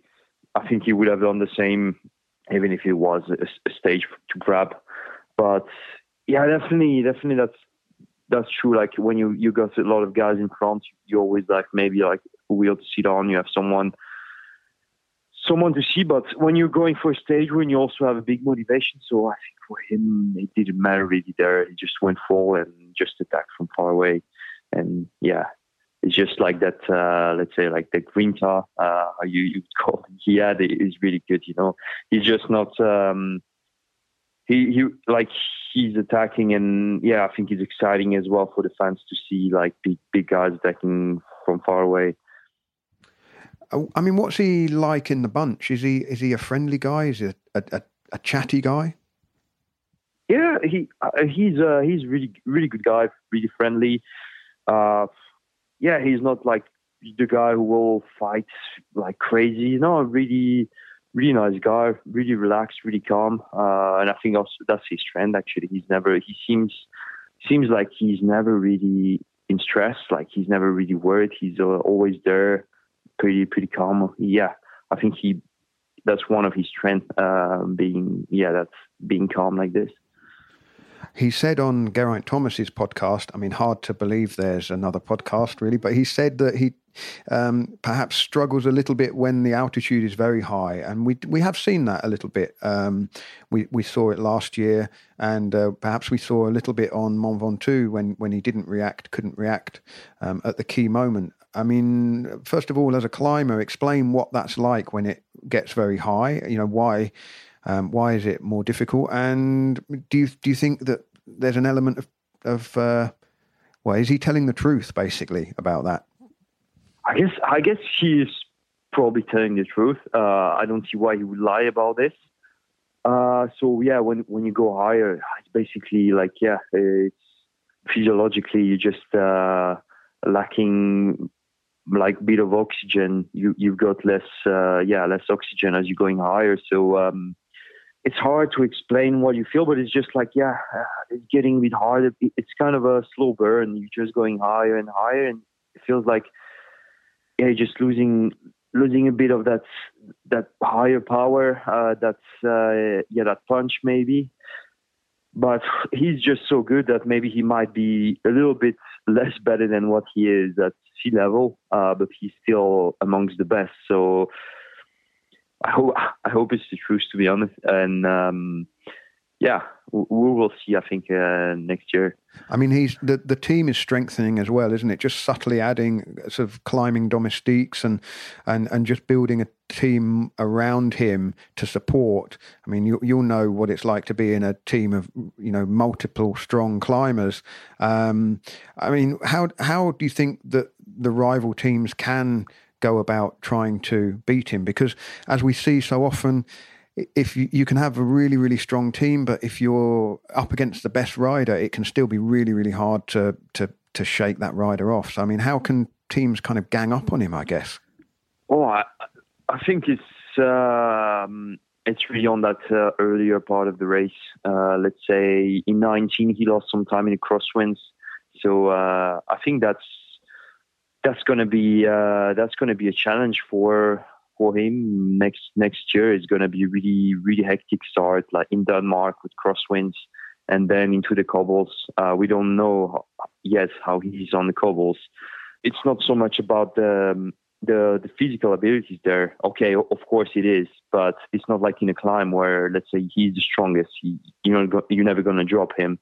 But here on the flat, tactically, you can do a big damage and you can gain quite a lot of time, which is going to be like crucial at the end of the race. So I don't think, let's say, like making a big train in the mountains with the best climbers is going to work, because obviously, like if he's strong, he's not going to get dropped and he's going to be able to react. But I think this more tactical first classic week is going to be in favor for a more open race, I guess.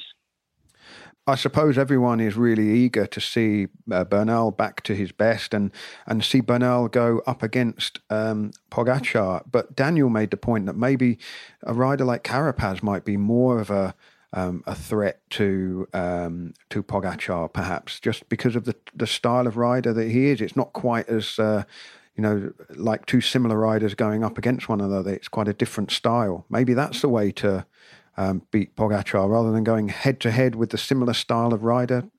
Try a bit of variety, maybe. I don't know.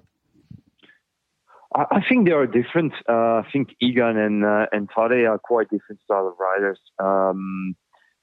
Tadej is probably better in TTs, but I would say Egan is also like, he likes to attack from far away, and let's say he's never scared of the cobbles or the crosswinds. So I think, yeah, him and Carapaz, they are not like similar, but they have some similarities, I think, for that.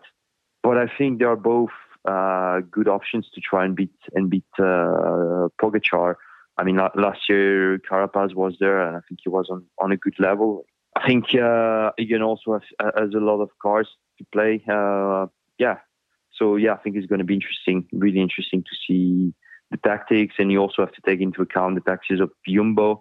I think Roglic is also one of the big favorites there. And they also have a really strong team for next season. So, yeah, it's going to be really interesting to see. I also spoke to Jonathan Forters, the manager of EF Education Nippo recently, and this is his thoughts on Tadej Pogačar and also his most likely rivals over the next year or two. Absolutely remarkable. Here it is, Pogačar sailing by Jon Izagirre. Michael Woods will be next.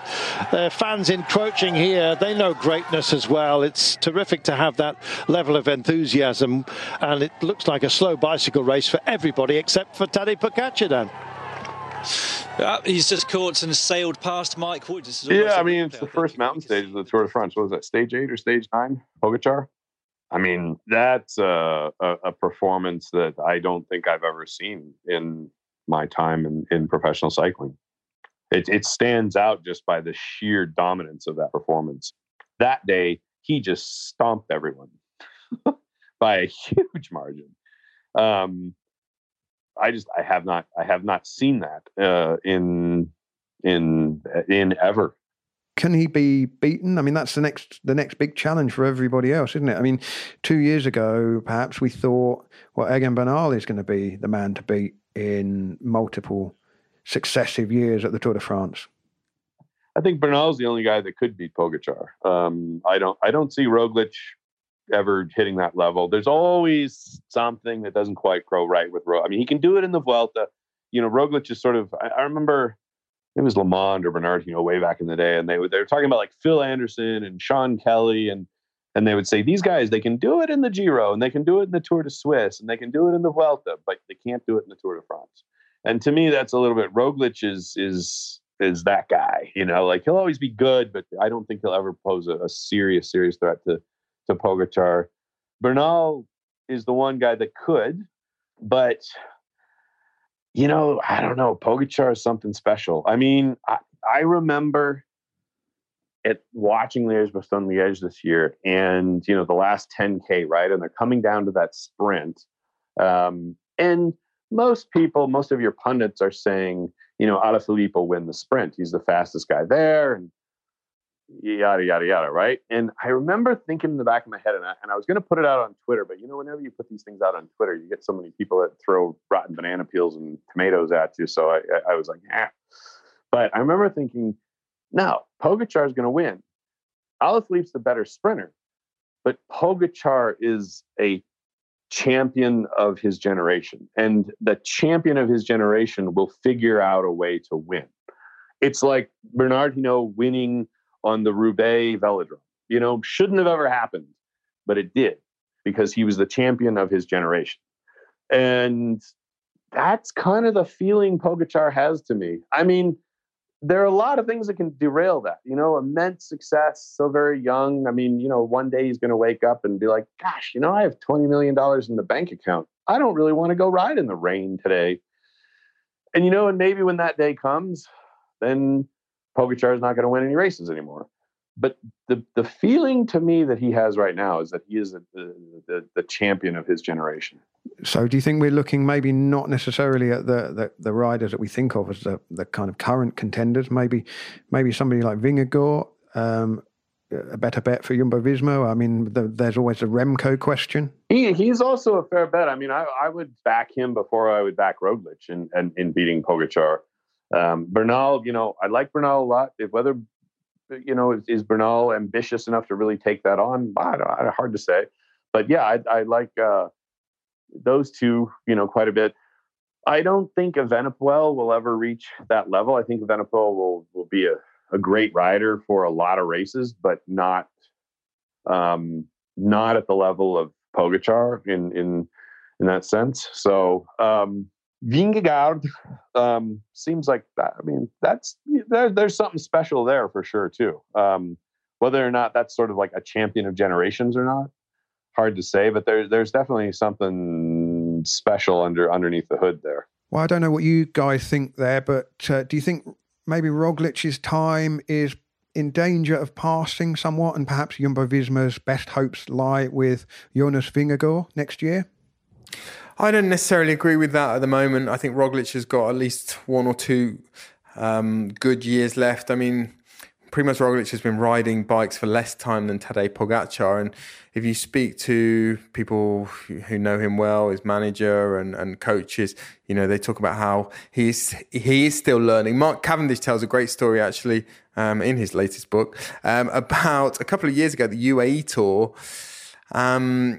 And when Cavendish gave this as an example of why Roglic is so endearing and so popular in the peloton. There were a couple of years ago, the UAE Tour, there was a day when a team was pulling and Roglic couldn't understand why. And he rode up alongside Cavendish and he said, why do you think they're pulling? And come on, Daniel. We need the Roglic impression at this point. Oh, why do you think they're pulling, huh? And it was out. Cavendish explained this was out of genuine curiosity. He wasn't being pithy or sarcastic. He genuinely didn't understand. He said to Cavendish, "I'm new to this, and I don't really understand certain things that I see in races. Maybe you do. Maybe you can enlighten me." And maybe that speaks to the fact that Roglic, is still improving, can still improve further. I also, I've said this in the podcast before over the last few weeks when we've thought about the 2022 Tour de France. Vingegaard, I fear for the amount of pressure that he's going to come under in Denmark. I mean, when I'm around this Danish media and see how they operate, and that's not to say that they're more invasive than any other media, but there are a lot of them, and cycling occupies a place in the Danish sporting landscape that is not matched in many other places, if anywhere, even in Belgium or the Netherlands or somewhere like that. And he's going to come under a massive amount of pressure, which isn't necessarily going to be a problem, but I saw signs towards the end of the Tour de France that he was finding it a bit asphyxiating and he wasn't relishing it. And Rich, you talked about Remco and his body language and his sort of nervous energy in the mix zone. And, these are clues sometimes. And we see it with Pogačar. Pogačar, anyone thinking that Pogačar is going to have some kind of breakdown and that it's all going to become too much for him only needs to witness him in the mix zone. And okay, he's not the most, expansive interviewee, but my God, is he relaxed when he sort of parades through the mix zone, and he's becoming more relaxed, which is ominous. And I don't see that in Vingegaard, and I'm going to be really interested to observe him this year, knowing that, both before the Tour de France and when we get to Copenhagen. And I think the adrenaline of those first few days in Denmark for him will be hugely draining. And even if he copes with the pressure well, he'll be excited and there'll be a massive adrenaline spike for him those first few days. And that might just make the later part of the race more difficult. Maybe they need to have a Grand Depart in Slovenia for Pogačar to cope with a similar kind of obstacle. Lionel, you were going to talk about a stage, weren't you? I was. Just before that, I was going to just mention Wout van Aert because, he is one of the Galacticos, and his tour was extraordinary, wasn't it? He won the double ascent of Mont Ventoux, he won the time trial at Saint-Emilion, and he won the sprint on the Champs-Élysées. And, we talk about versatility, and really versatility doesn't do Van Aert justice, does it? I mean, he is at the Merckx Eno end of the versatility spectrum, whereas Peter Sagan perhaps more towards the, not even the Sean Kelly end of the versatility spectrum. I mean, a truly extraordinary world-class all-rounder, and not all-rounder in the sense of kind of, pretty good at most things, and world-class at pretty much all aspects of cycling. So, and the other rider really who caught the eye was Matej Mohoric, who won a stage that really I thought was absolutely jaw-dropping. It was stage 7 from Vierzon to Le Creusot, 249.1 kilometres. On paper, this was the day I had set aside to do something with my family. I'd watched every minute of the previous 6 stages, and I thought, well, this is the stage where they're going to let Johan Alfredo up the road all on his own. Even though he's retired. Even though he's retired and he's sitting in the French TV studio, they're going to give him a day back on the bike, and he can just ride 5 minutes ahead of the peloton for 5 hours, and then there'll be some kind of sprint. I could not have been more wrong. It was an absolutely, as I say, jaw-dropping stage across, what I thought in the end was actually some quite beautiful French countryside, not particularly, set piece and dramatic countryside, but attractive nonetheless. And I was absolutely gripped on the edge of my sofa all afternoon, and I had to cancel my plans with my family, which didn't go down too well, because when the suggestion was put to me that perhaps Saturday or Sunday I might be able to do something, I was like, well, no, that's the Alps. I'll be watching the Tour. But anyway, that was a stage for the ages, and it was enlivened, again, damning with faint praise there, by a breakaway which featured pretty much everyone who was everyone in the Tour de France. And Tom Skuins, the Latvian rider with Trek Segafredo, was in it. And I spoke to him about that particular stage 7. Emotion and carnage in the first week so far. The riders are being treated to the longest stage of the Tour in 21 years today. Lucky souls. Well, just going through what is a spectacular breakaway for those of you who have been away. They've got half a minute at the moment, and the sort of firepower that we're seeing on display here is absolutely outstanding. That day was kind of crazy. It was for sure very fast in the beginning, and I could not believe how big of a break we were in. We had Mohoric, who ended up winning the day, if I remember correctly. Jasper, me, Vincenzo also actually was. So we had 3 guys from our team. The yellow jersey was there, Mathieu van der Poel at that point. Boat Bernard, who was trying to get that yellow jersey, was there. Asgreen was there, who obviously has proven himself as a great one-day racer, who was actually also trying to go for the jersey. Cavendish, I think, was there as well. So it was quite a stacked breakaway for sure. Once the breakaway had established itself and we had a big enough gap to actually look around instead of just trying to follow wheels, it definitely was a moment where I was like, oh damn, this breakaway is quite stacked and these riders are real good. But at the same time, it's like a moment in the race that it happens, and then you kind of like forget about it and just try and figure out a way to beat them. They're climbing at a snail's pace. But no wonder, the gradient is horrendous. Certainly a different type of riding to the one we've seen in the last few days. But this is why we love this race. It gives us everything all at once. Today has been such a special day. And we're ready for the fantastic, frantic finale. Is this Skuins just losing the wheel at the back? The final was super hard, and unfortunately Jasper came again so close to winning a stage, and I was happy to be there to help him out, but he really went all in, and it was just a pity he didn't come on top on that day. Matej Mohoric makes Bahrain victorious. And take a look at that. One of the images of the season. I think everyone that day had quite an interesting story, just because it wasn't only the race up front in the breakaway, but also in the back that people were racing, and like even the GC guys were trying to test each other out. And it was definitely one of the harder days of the tour. And so yeah, at the dinner table, it was like boys comparing cars where they're like, oh, I did this and this, my heart rate was here and here. I actually don't remember exactly what the following day was, but for me personally, that Sunday, yeah, I think Ben O'Connor won on top of team, was probably the closest I've ever been to not making the time cut. I don't know if it was efforts from that day or just under fueling or what, but that day was most definitely the day where I was like, well, shit, I might be going home. The Cycling Podcast is supported by Science in Sport. Science in Sport. Fueled by science. Thank you very much indeed to our longtime sponsor, Science in Sport. We're very grateful to them for their support. And if you would like 25% off all your Science in Sport products, I'm sure a few of them got you through your run at the weekend. Daniel, go to scienceinsport.com and at the checkout, enter the code SISCP25. I know that because you asked me for the code a couple of weeks ago, ridiculously. I should say that a big thanks to those of you that do use the Science of Sport code, because by using it, you are helping us indirectly. So we're grateful to you for using the code and buying your Science of Sport products.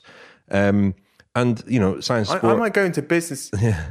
I might go into business. I might become a rival of Science and Sport. I think I discovered something on my ultramarathon that might, you know, put all other sports nutrition companies out. You can share it with them, Daniel, in the spirit of sharing. I mean, it's a rare vegetable. You know, I was talking earlier on about the Friends of the Podcast episodes coming up. Stephen Moon, the chief executive at Science and Sport, is actually a friend of the podcast as well, isn't he? A fully paid up friend of the podcast. No freebies on the Cycling Podcast apart from Daniel freebie. That's it. If you'd like to become a friend of the podcast, you can go to thecyclingpodcast.com. I want to mention a couple of other things. We had an email from Michael Humphreys telling us that the Tour of the Cornfields, which was graced by Lionel Burney several years ago, we talked about this in our gravel episode of the Explorer series recently. Tour of the Cornfields is still going. He's organising it. So early discussions about me potentially going back next year and doing it again. Riding it again. I enjoyed You'd be it like, so it's much. like Mark Cavendish turning back time. just the same. A shout out too for Tom Randall's Christmas quiz in our Facebook discussion group. You can become a member of that by answering a few quite difficult questions. And talking about difficult questions, Tom Randall's Christmas quiz is extraordinarily good and difficult. I got 8 out of 20. I got the question about the three of us wrong. But it was great fun, and well done, Tom, for putting that together. I also want to mention Robert Marchand, Marchand, if it's a French name, tweeted us with the news that one of the latest intake of astronauts is a female track rider, Christine Birch. So he was suggesting she might be a rival for Pavel Sivakov. She might get to the moon first. That was good. Anyway, let's take ourselves back to Spain. Hey, amigo, you know you have a face beautiful enough to be worth $2,000. Oh my God, I thought you were happily married. Well, Daniel, thank goodness for They're that. off. I was very tense. I was very nervous. Looked like I got very nervous before Grand Tour start. Well, not as nervous as poor old Pelayo Sanchez Mayo, who's been sitting up there in the doorway of the cathedral here in Burgos, waiting. Where are we, Daniel? We're in Sad Hill Cemetery. Built in 1966 for the film The Good, the Bad and the Ugly, starring Clint Eastwood. I'm feeling good, but it's just the first week. We have to start with the beginning. It's super hard. I think we'll be a big battle. So. Thanks, Richard. That was stage 2, which started south of the city of Burgos and looped 166. Not so much an epic tale of the Etapa today, more a short story of the Etapa. Stage 4, 163.9. What are you going to do with that jersey? What will you do with it? I will not, I don't know, maybe I will wash it, maybe I'm not gonna wash it, and I will put it in a frame, put it in somewhere. What? I will say to myself, you see, it was no joke, I was I was a cyclist, huh? He's a really strange guy. You mean on the bike, or is he a bit strange off it as well? With a name like Odd, I don't know. Yeah, I mean performance. Maybe it's on the head and I've already booked a flight for my legs from Japan to here. I don't know if they make it in time. I don't know what happens. It will be interesting to see how the relationship between Enric and Superman goes during the race. Sounds a bit loaded. I'm sure Is Mas a bigger worry than Bernal now, Primoz? At the moment, seems like, huh? I didn't. Have you watched the Movistar documentary on Netflix? Not really, if I'm honest. It's good. You should watch it. It's very entertaining. Thank you. Then I will check it. I think I saw the first one, but yeah, the second one I didn't check it yet. The second one's even better. Thank you.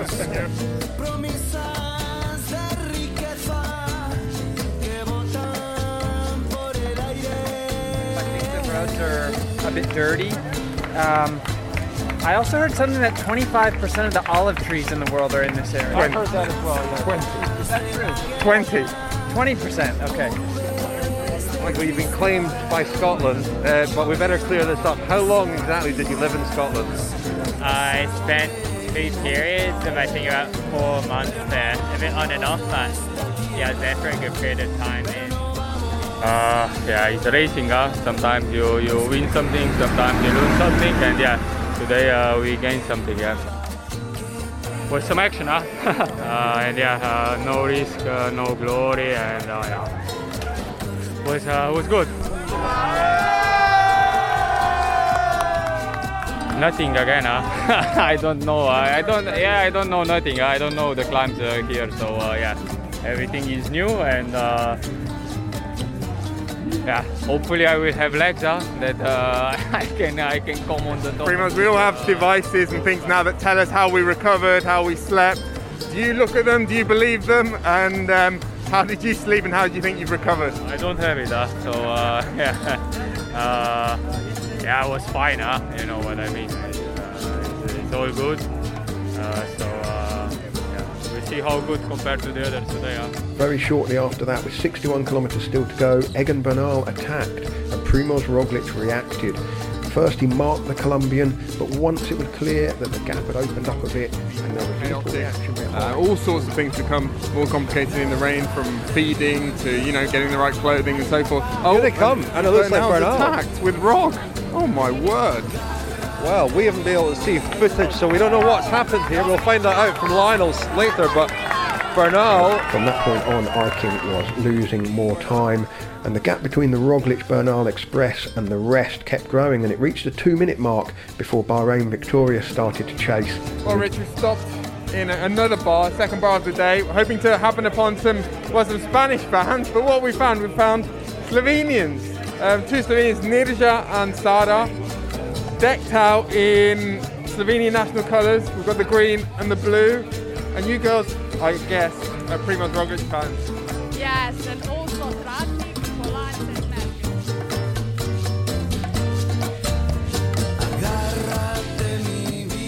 Well, I got a call from Movistar, and they say that Superman is willing to speak to me to explain what happened. La situación, o sea, el principio, el kilómetro cero o el punto cero de este problema de ayer es la situación de carrera, una situación de This carrera. problem all started with the race situation yesterday, where 3 riders who were behind put the him speaker on my phone and put it next to the microphone, and I asked basically the same question 5 times in different ways.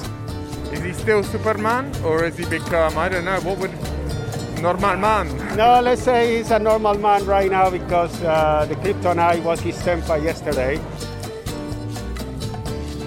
This way that Primož Roglic has, and we sort of joke about it and we're flippant about it, but this, what I call Roglification, the clinical way in which he can hunt. It was down almost the perfect ending, road. wasn't it? The way he hunted down Enric Mas in the time trial and just appeared on his shoulder on the perfect ending to a Vuelta where he's, a very, very deserving. I was looking at their respective.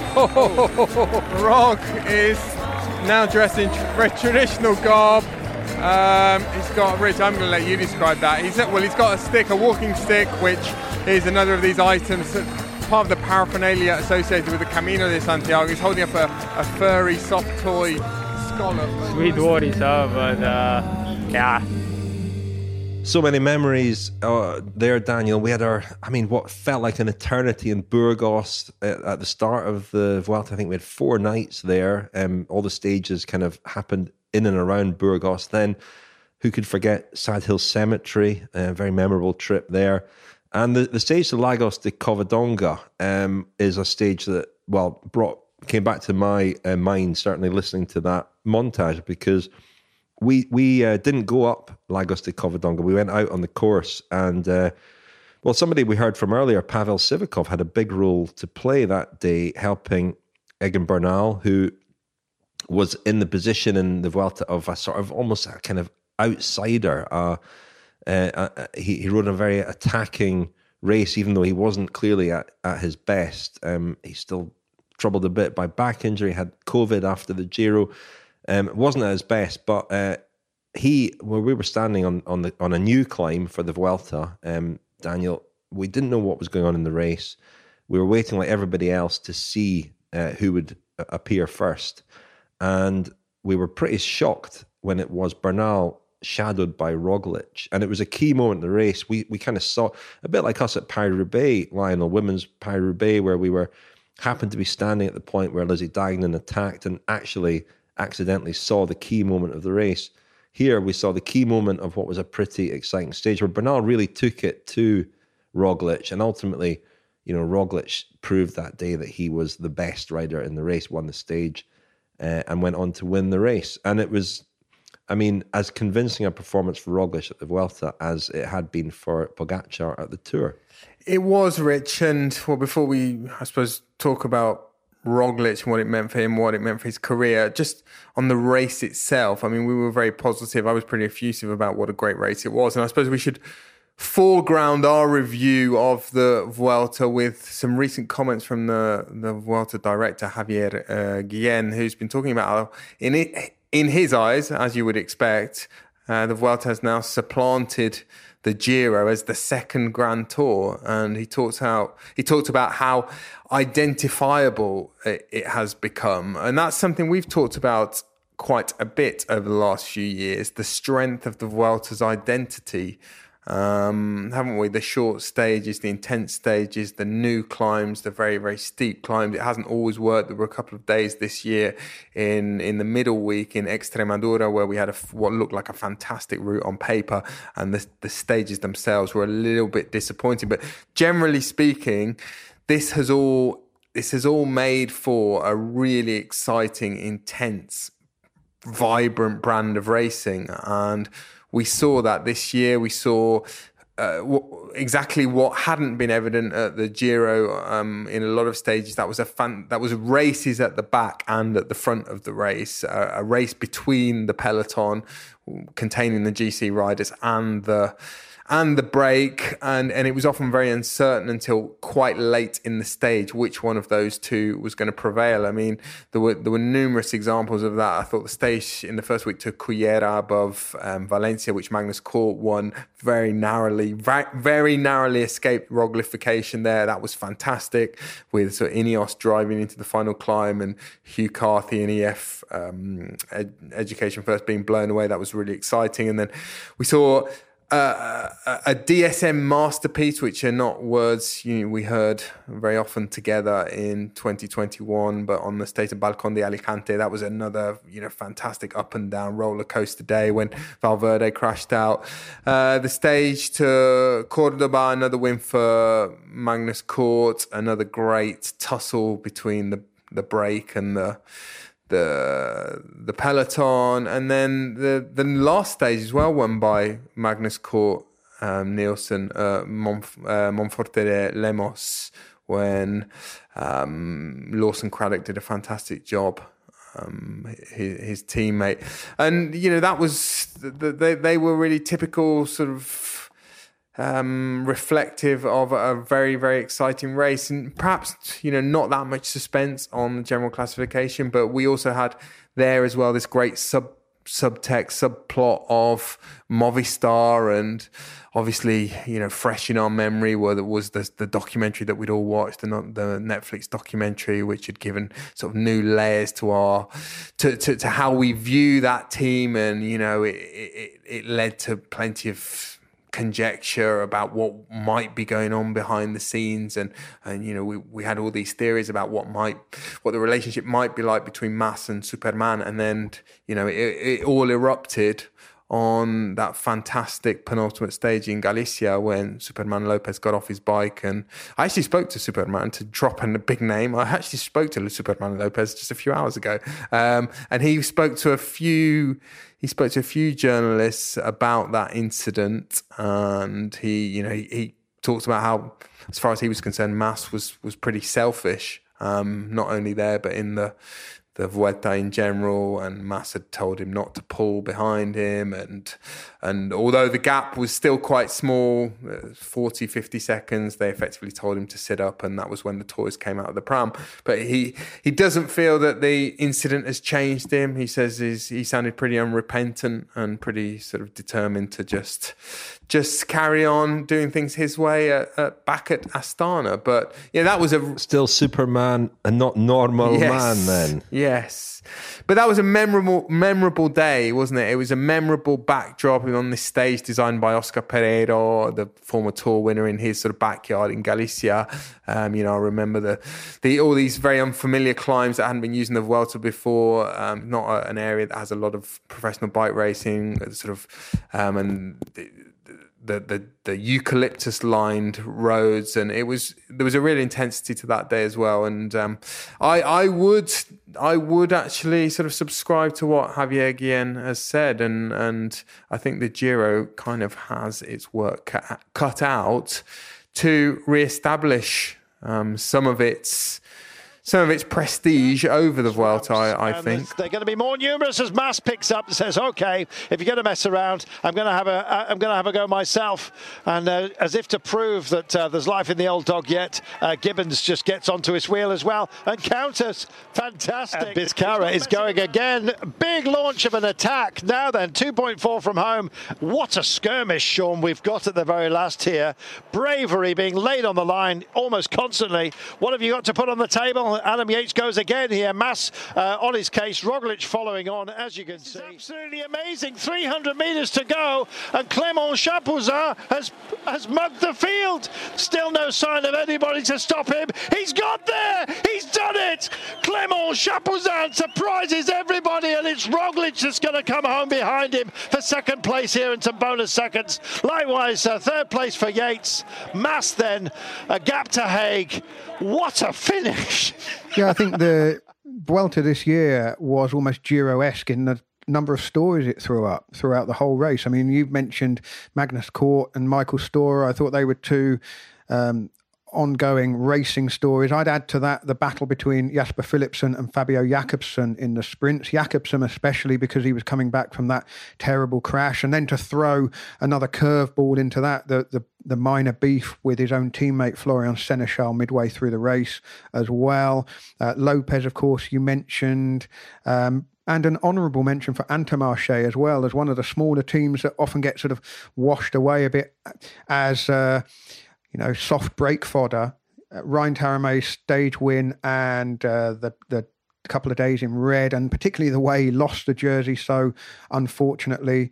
The flip side of that was giving Kenny Ellison, King Kenny, a day in the red jersey. And then they came again with odd Christian Eiking holding the red jersey for almost a week. And obviously he is now joining EF Education Nippo next year. And although there wasn't the sense of drama with the GC, so that was similar to the Giro, because I don't think we ever felt that Movistar were going to threaten, even though they had two riders, Mas and Lopez, very well positioned.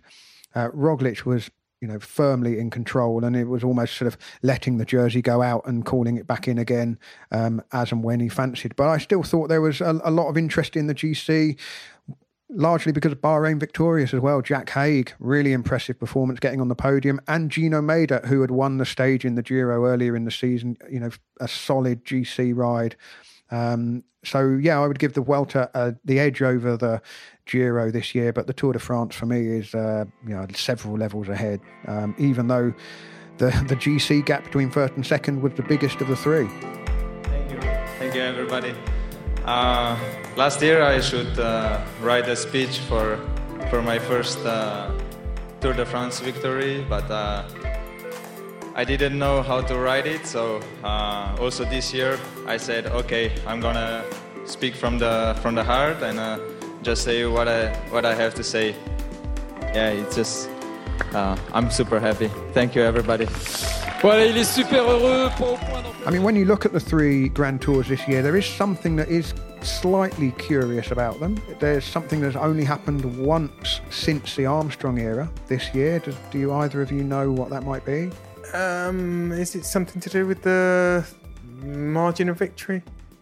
No, it's the fact that all 3 winners had previously won Grand Tours. So they're no first-time Grand Tour winner for the first time since 2016, when Nibali, Froome and Quintana were the 3 Grand Tour champions. And they're the only 2 occasions that it's happened since Armstrong retired retired the first time round. Interesting. 2005. Interesting against the sort of backdrop of last year, when this time last year we were talking about how, the sport had almost gone sort of tabula rasa. There's another Latin phrase. It was the decks had been completely cleared, and it was as though a completely new cast of characters had emerged, and everything was going to be different. And we know the season that Theo Gegenhardt had a sort of unfortunate season as far as the Grand Tours are concerned, Jai Hindley as well. And, even you could argue that Mark Hirschi, I know he wasn't a general classification contender, but there were a few of those names that really looked as though they were going to be very much part of the Grand Tour furniture, didn't have the best year in 2021. But when you put those 3 Grand Tours together as well, and consider, as we are, that the 3 Grand Tour Galacticos were the winners, on the podium you'd probably put, and it kind of mirrors what you're saying about the standing of the 3 races. It would be Pogačar and the Tour on step 1, Roglic and the Vuelta on step 2, and Bernal and the Giro on step 3.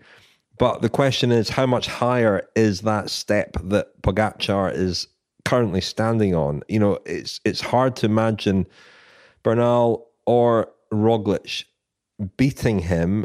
But Jonathan Vaughters talked, speculated about the potential threats, the banana skins that might lie in front of him.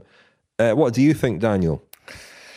It's a really interesting question, and I tried to, maybe think about other sports and other figures that have dominated other sports, or even other figures that have dominated cycling, and where they either did or didn't come a cropper. And we talk about the dynasties, the great dynasties in professional cycling, but some of those, they changed in nature quite early on in their timeline. Eddie Merckx would argue, he would tell you that after 1969, that was his first Tour de France, that he had a crash in Blois on the track and he was never the same again. And in fact, he did become more conservative, but he still won 4 more Tours de France. He ended up winning 5 Giro d'Italia. He won the Vuelta. He was, to the outsider, he looked very much like the same rider.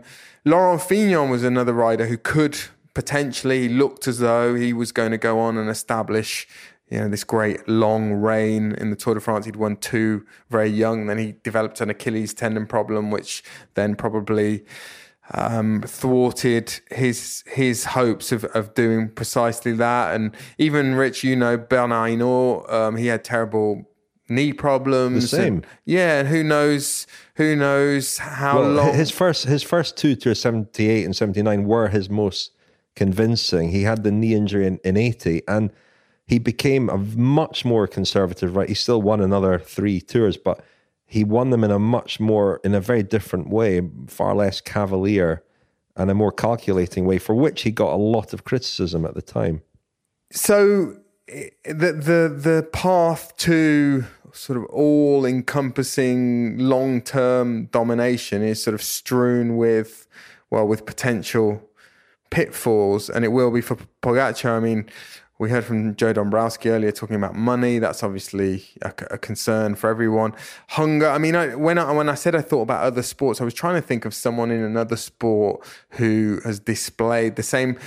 Pogačar's superpower, as far as I'm concerned, if we're talking about sort of soft factors, if we're talking about personality, his superpower is this sort of nonchalance and this kind of carefree, this youthful playfulness.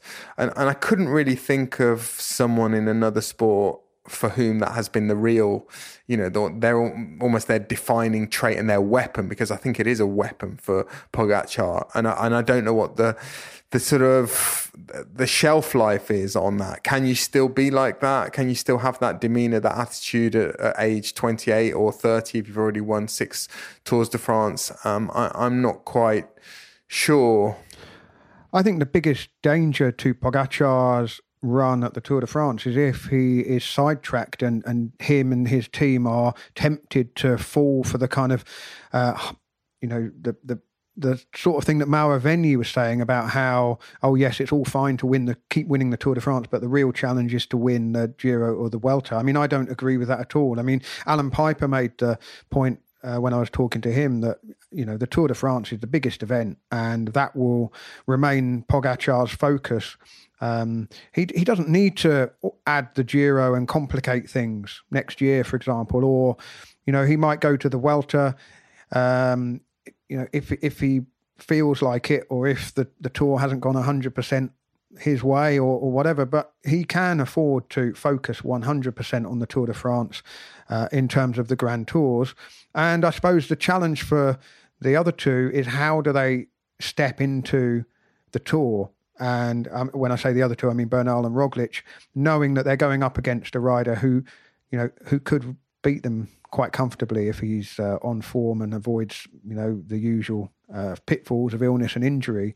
And so I suppose we're in a kind of phase now, aren't we, where, Bernal's won the Giro, Roglic has won the Vuelta, Pog is the reigning double Tour champion, and it's a bit like half a generation ago when we had the 4 riders, Contador, Froome, Quintana and Nibali, who had, all won different Grand Tours, and we were kind of craving them going up against each other in their best form at the Tour de France. And I suppose that's the thing that we'll all be looking forward to next year is, will we see Bernal and Roglic at their best trying to take on Pogačar? And then maybe, with a concerted, challenge from different directions, maybe that will unsettle Pogačar and give him something additional to think about. But, I mean, this year's victory was... Well, I mean, it was commanding, wasn't it? And, you said how far above is that step, Rich? Well, it's it's like a toddler trying to jump up onto a fridge. Just a couple more things, chaps, final things on Pogačar. I do think, Lionel, you talked about him being sidetracked. I think his versatility is an advantage, and it's a bulwark against the pressure of... we've had riders in the past, and Armstrong was one of them, but he obviously overcame it, where everything is ridden on the Tour de France and all of the pressure has been heaped on the Tour de France. Pogačar's going to win other races. He's going to win classics, and not everything rides on July, and I think that will be an advantage. And I also just think that as a rider, he has this great gift of speed and fast finishing, and the way that Grand Tours have gone in the last few years, there's a real premium on that. And he's picked up, whether it's bonus seconds or whether it's dropping people in the last kilometre of mountain stages, even when he's not necessarily been absolutely zinging. I think that's a huge advantage and something he's clearly got over Bernal, less so over Roglic. Well, listen, you out there might have questions about what's happened in the Grand Tours this year, what's going to happen next year. Maybe you want to know what's going on at Team DSM, with Tish Benoot, the latest rider to leave there. What will Mark Cavendish's programme look like next year at the Koenig Quickstep? Will he move into the team car the year after? Who knows? These are all potential questions for our press conference episode next week. A reminder, if you've got one, record it and send us the audio file, contact@thecyclingpodcast.com. We've got these Friends specials coming up, our Tour de France audio diaries from 2020 and 2021 for friends of the podcast, and then our Christmas selection box between Christmas and New Year. And those episodes are coming together nicely. Sign up at thecyclingpodcast.com to become a friend of the podcast. We'll be back next week with our press conference episode. I'm off for a curry. Thank you very much, Lionel Birnie.